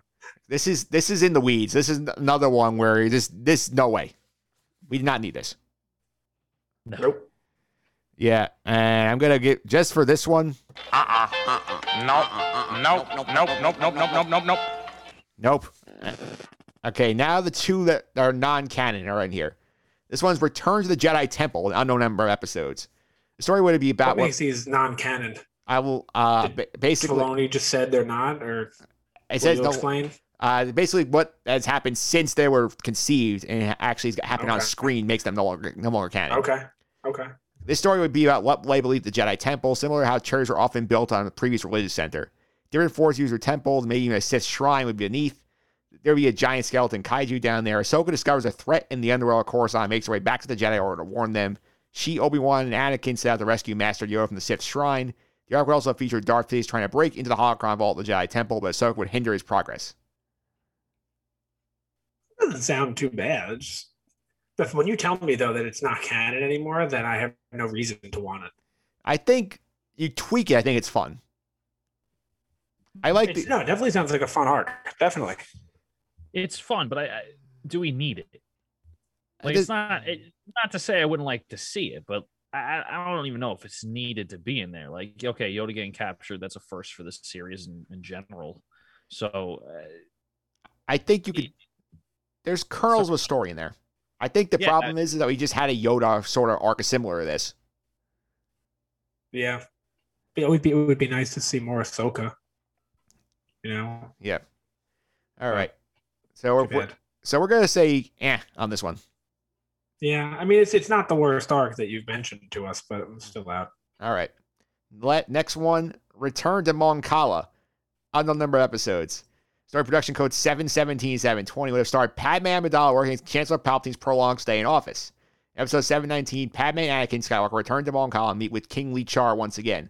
While there, they found out that the leader of the Quarren, Nasor Ree, had been murdered, and Teeks had been appointed the prisoner leader in his place. Padme hoped to gain support from the Quarren and remove Palpatine from office. The Quarren Senator Tundra Dalmia explained to Palpatine that the government was gridlocked and unable to function. They would meet with Teeks, express frustrations of Palpatine's. This is a Padme arc, and it's considered non-canon because I think the Quarren leader does not get murdered until later in the show. So that's why it's not canon. But does this interest you at all, Nick?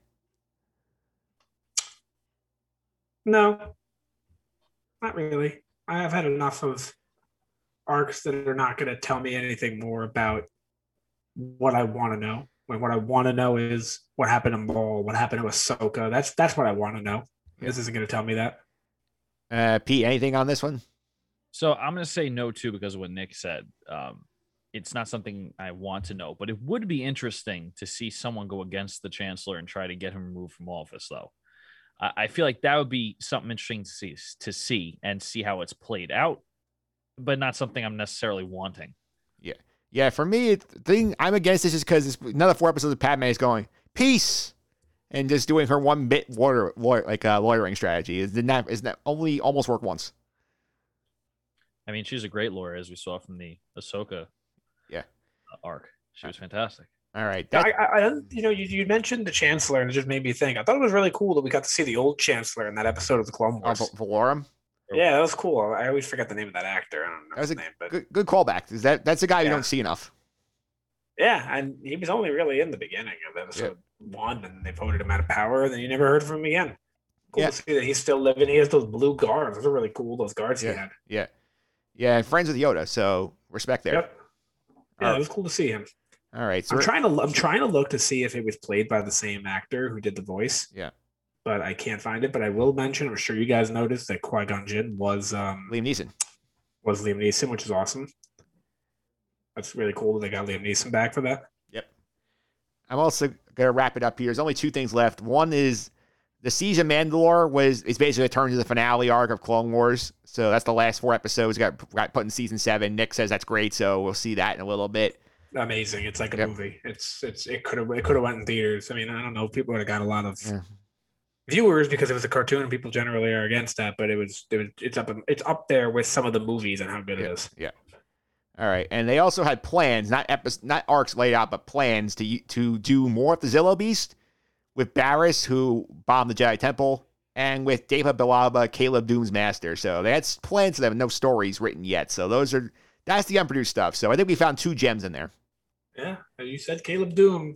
We'll know more about him later. We will, for sure. And now we're going to go to the tracker portion of the program, which is the fun part for me, because we do these trackers every episode, every season. We track down things. Not many of them changed. The one that changed, the Padme capture tracker, after the conversation with Nick and Pete, has gone from 5 to 7. She gets captured twice in her only arc of the season. Yeah, she's got to figure it out. Yeah. She's on pace. She's over once per season. Yeah. You know, when you first made that tracker, I remember thinking to myself, I should have made the trackers because I know how the show goes. And this is something that's just going to fall away. Because I forgot how many times she got captured. We're watching, and I go, actually, you did a good job. This tracker keeps happening. You know what I mean? Because I was thinking at first, like, I should have made these trackers because I know how it goes. I don't want him to make a tracker and then have it stuck at 1 the whole show. But then it just kept happening. Yeah, it kind of did. The other ones, they've all stayed the same. We're kind of yada through these just to reset the ones we have going on right now. Zero of the Hutt, still dead, still at 5. So that's one's going to fade away when we go to Rebels, right, Nick? Yeah, do you plan on, obviously we're not going to have Padme anymore, but do you plan to carry these over? I plan to carry the relevant ones over. That's what I mean, yeah. Yeah, like the MVP cool. the MVP boards will get reset. Some of these trackers are going to go, but like the ones they'll carry over here are going to go to right now, actually. Hondo appearance is still at 10. He is, you mentioned he appears in Rebels, so we'll bring that one on board. Yeah, can't wait to see more Hondo. Yeah, the Darksaber appearance is still at 5, and we did update the graphic here. Now Darth Maul is holding the Darksaber. We're going to keep track of who has it in the graphic as well. I made that. We gotta keep our eye on that. Yeah, Pete, do you like the idea we're not putting possession of the Darksaber in the graphic? Say that again? Do you like that we're putting the Darksaber owner in the graphic now? Oh, yeah. 100%. Yeah. And Bo-Katan tracker still at 4, so that one might get updated next season based on some of the stills I've seen on Disney+. How do you determine if this is kind of bad on my part, considering we've been doing this for like 6 months now? How do you determine an appearance? If she's in an episode? If she's in an episode. So if she's in 4 straight episodes, meaning 1 arc, she's going to bump up from 4 to 8? Correct. All right. Every time she's on the screen, she gets on there. That's why Hondo had 5 in season 5, because he showed up 5 times. Okay. All right. Now we'll get to our MVP, LVP board. We have updated the graphic as well for that. So to reset here where we are on the standings here, Anakin's still the top dog at +6. Obi-Wan right behind +5. Ahsoka with a big jump to +4. Is in 3rd place. Mr. Maul, thanks Pete, he is in 4th at +3. Rex +2. Then at +1, we have a pile of people. Cad Bane, Padme, Jar Jar Binks. I suspect Pete might take him out of this range by the end of this episode. Mace Windu, Plo Koon, Palpatine, Bo-Katan, Ventress. Our 0 trio of Yoda, Savage, Count Dooku. Our -1s, Meebar Gascon, Lux, Manal, Ivali, Bail Organa. Thank you, Pete. Master Peel, the father from the Mortis arc, Tarkin and Luminara. -2 for the Jedi Council. -3 for the writers.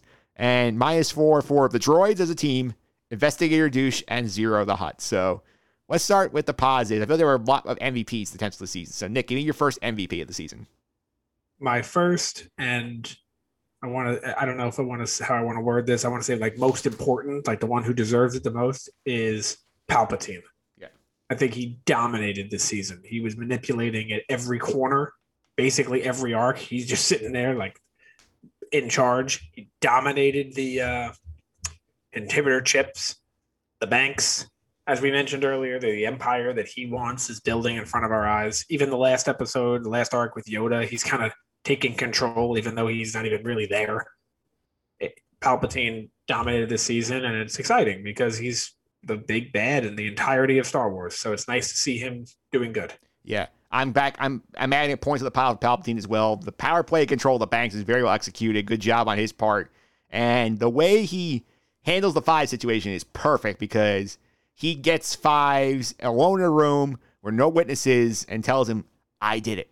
Just to get Fives to try and kill him and say, oh no, he's trying to kill me. And then sends out the manhunt to get Fives killed before the information gets out. So great job by Palpatine. Pete, your first MVP. So my first one wasn't Palpatine, but just to keep consistent, I'll say Palpatine gets that point just for everything you guys said. I mean, like Nick said, just dominated that whole season. 13 episodes. I don't think there was one episode in there that Palpatine didn't have his hand in on something. So he gets the point. Okay, so Queen Sleeper Palpatine on our first MVP. Nick, start off the second round. Dooku. Yeah. Right behind him. Same reasons. He's involved in all of it. He's just they're plotting together. Everything that Palpatine done, Dooku was right in his corner. Dooku did a fantastic job at the banks. The way he came to Clovis at the end when he was finally sitting in charge, and he's like, and we'll pay no interest. And like he was just like, wait, what? Like amazing. I thought like I said, everything that Palpatine did, Dooku did as well. All right, and I think that's a good one for you, Pete. Who's your second MVP? I'm going Dooku as well.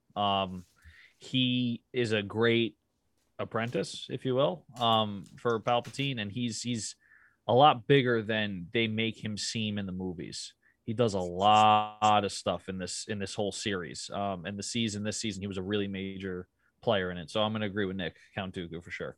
Yeah, I'm going to give my second MVP. I'm giving it to Yoda because I feel like he has a good job in his arc where he goes through a very mentally trying quest throughout the galaxy to figure out what's going on here with this message from Qui-Gon to learn the secret of being a Force ghost, and that becomes very key to saving the whole universe later down the line. So Yoda gets a point from me. Nick, who's your final MVP? Yoda.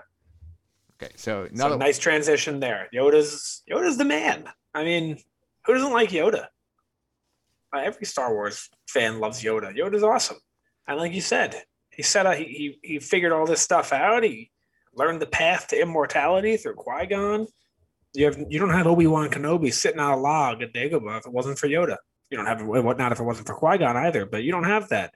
Then he's not teaching Luke. He's not teaching Luke. You're not getting Vader back to the light side. The Emperor wins. Yeah. Yoda's awesome. Love Yoda. All right, Pete, who's your final MVP? Yeah, I'm going with Yoda too, but I want to give an honorable mention to Fives. Yeah. Only because Fives was the only one that was really doing this dirty work trying to figure out what the hell was going on with the clones. So Yoda gets the full point, but an honorable mention to Fives. All right. I have 2 directs I can go at this point. The last one I have. One, I can really piss Pete off and get Jar Jar on that point. Which probably wants to do that. You put Jar Jar at +2 if you did that. Oh, God. Well, unless we have some negatives. Wait, is he at 0 or is that +1? He's at +1. Because I gave him the one back in season 1. Dude. Which means you're going to put him in the top 6 of all rankings. I'm debating about that one, or I should go the other way, which I think I'll go the other way. Because I can't live with Jar being a top 6 character in the show. Ugh. I'm giving a point to the writers here. They had a very good season because they gave you a tight run here. All the episodes sort of flowed nicely. You see I call this the conspiracy season, where we basically see the conspiracy elements like getting played out to us with the banks, with the Yoda, with the chips. Good job with the writers. The writers are getting a point from me, so they're getting one back in the right direction. I have to give an honorable mention before we move on to the LVPs, and it's Rex. Yeah. Rex is, like I mentioned earlier in the podcast, Rex is proof that this show works. The first season, I don't care about Rex. I don't care about Cody. I don't care about these clones. They're all the same to me. They look like Jango Fett, and it's funny. I care about Rex now. All right. That's proof to me that this show worked. Yeah. My honorable mention is Bail Organa for voting no on Rush Clovis, so he deserves credit for that. Yeah. I always like Bail. I like his appearance in Rogue One. It's cool. All right. Let's get to the LVPs, the bad character of the season. So, Pete, starts off. Who would getting an LVP point from you? I'm going to give an LVP point to Rex. Yeah. And the only reason why I'm giving him an LVP point is because he didn't believe Fives, or he wasn't really that involved. And Rex was always that guy who believed in his men. And if something is wrong, that whole arc where the general was pretty much trying to kill them all, he was with Fives in that sort of situation too. The fact that he's just like barely around for something that is this important, and then he just comes out of nowhere later, and it still kind of just backfires in Fives' face. I just don't like that. So I'm going to give an LVP point to Rex. Okay, Nick, who's your first LVP?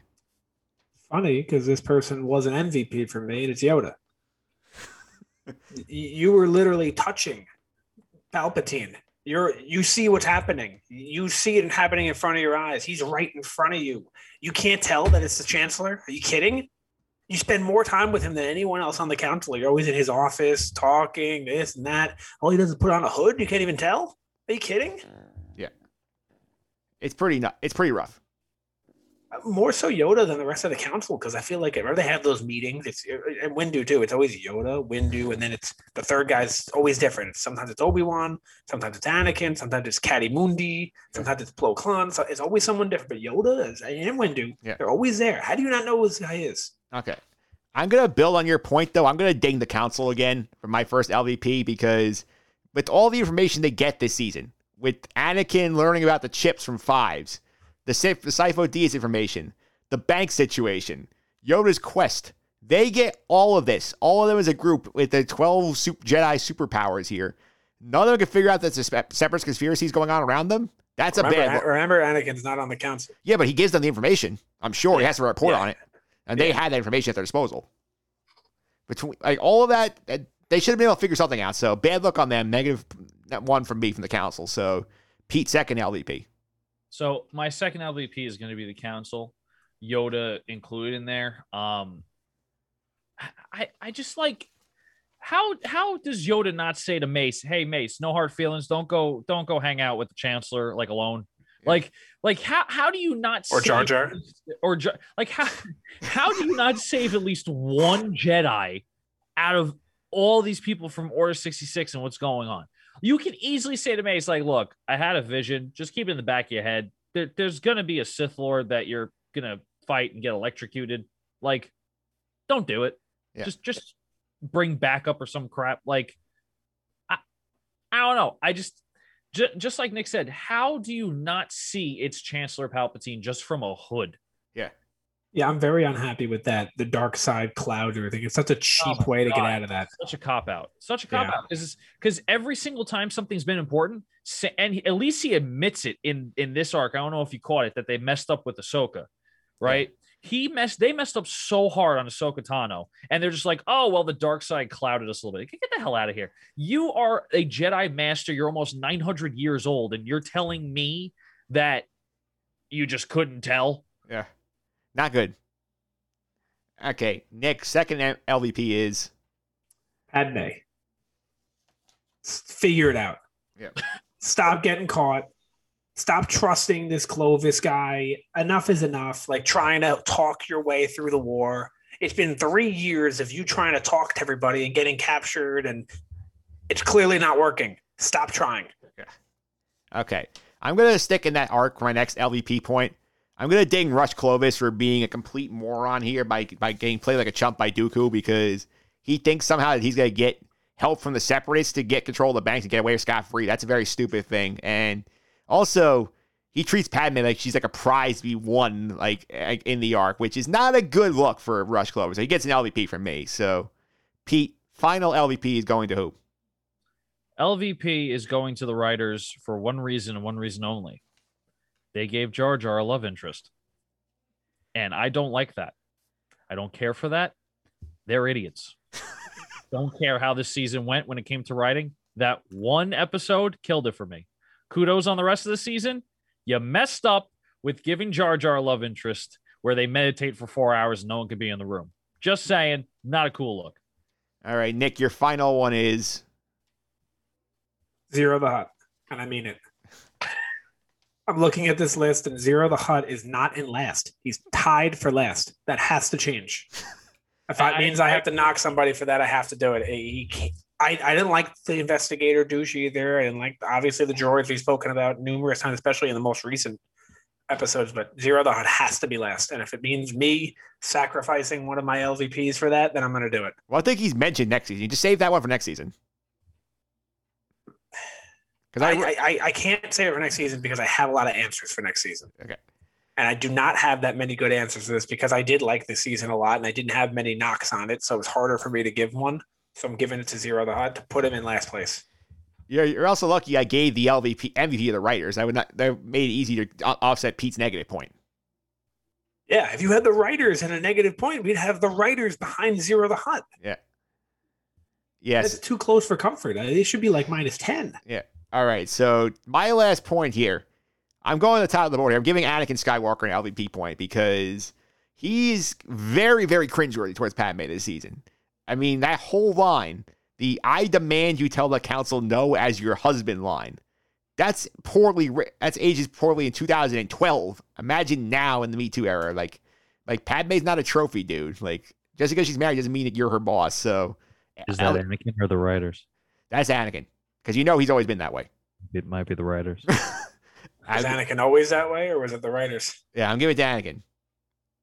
He's possessive of Padme. He always has been. Just keep in mind that Zero the Hutt was available and you chose Anakin Skywalker. I did choose Anakin Skywalker. Let that be known. I will not regret that one. Record shows it. It's right. recorded. Okay, that's the MVP LVP board, and now we're going to the season rankings. We have, obviously, Season 5 was number 1, followed by Season 4. The tie is seen Season 2 and 3 is a tie for third. Then Season 1, then the movie. Where are you slotting Season 6, Pete? I'm slotting it right under Season 5. I do like that this season was shorter and we don't have filler episodes. I think that's huge. I like that there's a lot of backstory and a lot of explaining of the episodes. However, I kind of already know how the episodes go as a Star Wars fan. And I think Season 5 just brings the show to such a whole new level and a new point of, you probably could have ended the show right there with Ahsoka Tano kind of walking away. So I'm going to put Season 5 above Season 6 for the fact that there's a lot of more new information in Season 5 versus Season 6. It's just expanding on information we kind of already known going into this show. Okay, so Nick, where would you slot it? Yeah, I really wish I had something here to say, but ditto. Exactly what Pete just said. I wish I didn't. I wish I could add to that, but I can't. Exactly what he said. All right. I would put this in my priorities number 1 because I like the flow of the season. I think yes, there is a high here that's not here, and Season 5 has the Mandalore arc, which is fantastic. I think the consistency is a value to me, where I think the stories flow together well. The worst arc is only 2 episodes. We're not spending 8 on drunk younglings and droids. I think as a whole it's tough, but since you guys are united as a pair, it is going to end up going behind Season 5 on the list. So, let me put it to you this way, Mike. If they decide to make Season 5 a shortened season, right? Let's say Season 4, Cartoon Network canceled it, or Disney Boy at that point, and they had to make Season 5 condensed. Would you rank Season 5 over Season 6? I mean, it depends what they're taking out because you don't know what exactly. You know what they're taking out. Yeah, you know exactly what they're taking out. To the 7 episodes or the 6 episodes they have to take out. You know exactly what they're taking out. Do you rank 5 over 6 just for? Because look, at the end of the day, a production company is going to have to make 22 episodes. And if they only have good story for 13 of them, there's going to be crap episodes. It's just how it's going to work. So if you take out those episodes and you purely base it off the new information with the Mandalore arc and everything, you don't put Season 5 over Season 6? Yeah, but I can't do that. These episodes exist at this point. That's the issue I have. I can't just ignore. It's fair. That's fair. I'm with you. That's exactly what Rebels is. Yeah. Rebels is a 22 episode per season show. The good episodes in Rebels are better than every episode we've watched so far, but there are some doozies. Well, we're getting there in the future, but before we wrap up today, I want to take a few minutes on the Bad Batch, which we're not playing. We're going to have Pete do audio narration for this, but the last 2 episodes are interesting. I mean, we got some good stuff in episode 6. Nick, the Tellez sisters, we're seeing them next season, right? Yeah, for 4 episodes. Yeah. 4 episodes that you're going to say, you're going to watch the first 4 of the Bad Batch. That's pretty good. I can't wait to see how this show ends. And you go, wait, and then wait. Yeah. Now there's only 4 left in the show. I thought this was going to be an amazing season, and then thank God they save it. Yeah, so not looking forward to Tellez Sisters, basically. No, that's going to be our LVP arc, if you will. Yeah. The worst arc. All right, but then we get to 7, which is fun, where, Pete, we get Captain Rex back, and we get direct follow-up to the inhibitor chip thing, which we saw, obviously, this season. We get the Bad Batch's chips taken out. I thought this was handled very well. I just find it incredible that we just saw the Fives arc and everything, and Rex is talking about how he didn't believe Fives, and I think they lined up perfectly, just chronologically, of us watching the season versus seeing episode 7 of the Bad Batch. I really like that Wrecker turns. Yeah. Spoiler. Sorry, we didn't throw the horn, but I really like that Wrecker turns, and they have to act fast, and it's not just, oh God, what's his name? Hunter. No, not Hunter. Who's the guy who went bad in the Bad Batch for went back to Crosshairs. Crosshair. Thank you. Oh my Lord, that was bad. Anyway, so at least it's not only Crosshair. It's still showing that even the Bad Batch still kind of have working inhibitor chips. So then Rex is like, no, you got to take these out pronto. Yeah. And I like that even though they still have that bounty hunter-esque arc that they're working on, they still have their individuality for the show. Yeah. It looks like, and they set up something pretty big too. The Empire is going to be going after them even harder now because of what happened in episode 7. So I encourage listeners, if you haven't, or if you're watching on YouTube, haven't seen it, go watch Bad Batch and watch up until episode 7, which is out now. I feel like at least it's giving it an identity where it's not like The Mandalorian, where every episode, let's just do another job, protect this young person, and then we'll see what happens at the end of the season. So I think they're making a good turn. Who knows? Maybe those 2 episodes were kind of like, we need to do something before something else happens. Like, again, another filler kind of arc, but it looks like it's going in the right direction yet again. Yeah, and Nick, they did a good job teasing that out because there are a couple episodes in a row I noticed that Wrecker's like, I have a headache and so on and so forth. Especially in the episode with the Telezis, it was a big deal. And now they did a good job teasing that out, but you kind of knew that was going. It's nice that they got to it here and that didn't drag out another 4 episodes. Yeah, that's very true. There's a lot of those little things you see a lot where they're teasing it. And you're like, all right, don't make me wait till the end of the season to see Wrecker go crazy. So it's nice to see. And it's also the best character to go crazy because he's probably the hardest to stop. Yeah.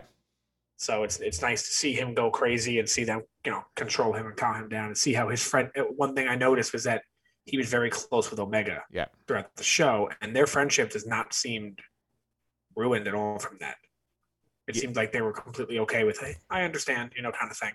Yeah, I agree with that. I also thought it was cool because you essentially told me to play Fallen Order, and we get to go to Braca, which is the first planet on Fallen Order, the Junkyard planet. So let's actually see them bring that in. Worst planet in Fallen Order too.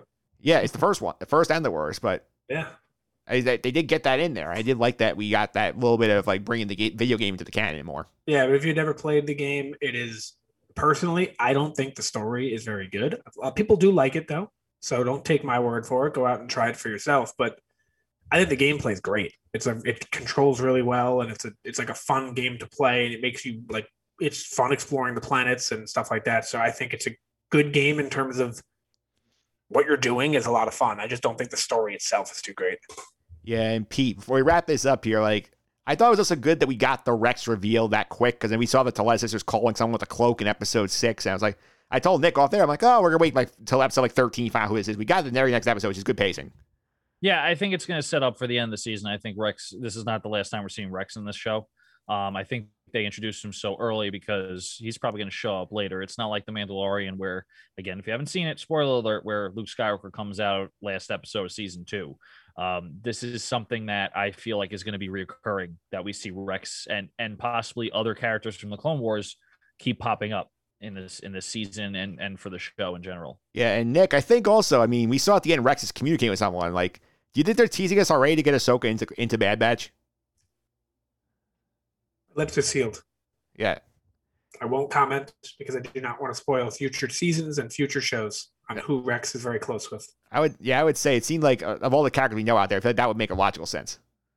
We will mark it down that Mike thinks it is Ahsoka. Yeah, I cannot comment any further. And that's the Bad Batch section here. I also think it's a lot of fun. We're getting into the final season next. Nick, give us a quick teaser here. What's coming up here, season 7? So I've been over it already, but 4 episodes that are pretty good, get you excited. 4 episodes that are, oh no, what did they do? And then 4 episodes that are, oh my God, I want to watch those again. Yeah, so I said when we first started this podcast back in season 1 that I thought those 4 episodes should be its own episode of the podcast, its own segment. Obviously, we're not going to do that. We're pressed on time with the Book of Boba Fett and all that, but these 4 episodes are fantastic. I definitely recommend maybe putting a link in the description or something if you want to in the YouTube to the trailer for that season, for season 7. It's awesome. I don't know if you guys have seen the trailer, but the first thing you'll notice when you watch the trailer is the animation is like, it's unbelievably better. So this was produced directly for Disney Plus, I guess. No Netflix, no Cartoon Network. This was Disney Plus original. And these characters, like, remember how like we talked about how throughout the Clone Wars show, Obi-Wan had like all the Stormtrooper on, and that's the Clone Trooper equipment on. And as this show went on, he's kind of taken most of it off, and now it's just his arms. Obi-Wan Kenobi looks exactly like Obi-Wan Kenobi should in episode 3. Anakin looks like Anakin should. Like, these characters are not like kind of in the middle stage anymore. It's like, no, this is episode 3. Yeah. This final arc takes place the same time as episode 3, which is just a fantastic arc. We're going to see what happens to these characters. We thought we knew what happened to Ahsoka. We don't know. Now we'll find out. We will indeed, and that's going to be fun. A couple of weeks out for season 7, then we're going to get into after that. We'll tell you what's happening after that in the next podcast, but I'll give you a chance to plug in social media, guys. Thank you for coming on. And Pete, how about you? How you keep up with you on Twitter? Like I always say, at PJ Considori 29, a lot of tweets. Rangers just hired Gerard Gallant as their new head coach, so that's exciting. So you see a lot of hockey content, you see a lot of Star Wars content as well, including this podcast. So definitely give me a follow if you can. Spoiler alert, Pete will be retweeting his own rant about Jar Jar Binks at some point in the next week or so. I will. Yeah. And Nick is on social media, but he's not revealing it yet. We're still working on a TBD date on when that's coming. Yeah, I'm still trying to work up my following count. I'm trying to follow more people so that way when I go on my feed on Twitter, I don't catch up in 12 seconds. Yeah. Which is what I'm stuck at. Because they give you a limit. I can only follow like 20 people, and then it says you can't follow anymore. And then I forget, and then weeks go by. Yeah. But I'm trying to, I mentioned before, I had a Twitter and it was hacked. And I followed like 500-600 people, and now I only follow like 100. And I want to go back to that. It was years. And I want to get back on the Twitter game. All right. So we'll keep an eye out for that. Thanks again, guys. Really appreciate it. A lot of fun. Cannot wait for next time. Thanks, Mike. All right, that will do it for this week's show. I want to thank my guest, Martino Puccio, for hopping on, talk about the NBA for a half hour. Really good conversation, a lot of fun there. So I thank the Sky Guys, Pete Considori, Nick Freya, for recapping Season 6 of the Clone Wars. It's been a lot of fun, and we'll see what happens going forward as we get into the final season coming up. Remember, stuff like this podcast include my look at the New York Baseball All-Star to see which guys could make the All-Star team for the Mets and the Yankees. Check out the blog over justendthesuffering.wordpress.com. You'll subscribe to this podcast on iTunes, Google Play, TuneIn, Stitcher, Spotify, Amazon, all the usual suspects. Simply search for Just End the Suffering, your favorite podcast platform. You can find all episodes there. Feel free to your feedback and star ratings as well. I make the podcast even better going forward. You can also check out my YouTube page, Mike Phillips on YouTube. Individual conversations from the episode are going to be up on YouTube. My chat, Martina's going to be up there, and the Sky Guys video is going to be up there as well. You can also follow me on Twitter at mphillips331. That's MPHILIPS 331. And that's going to do it for this week's podcast.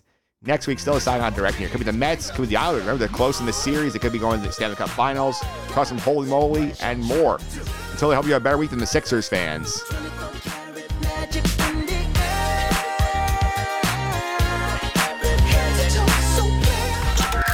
This has been the Just End the Suffering podcast. I'm out.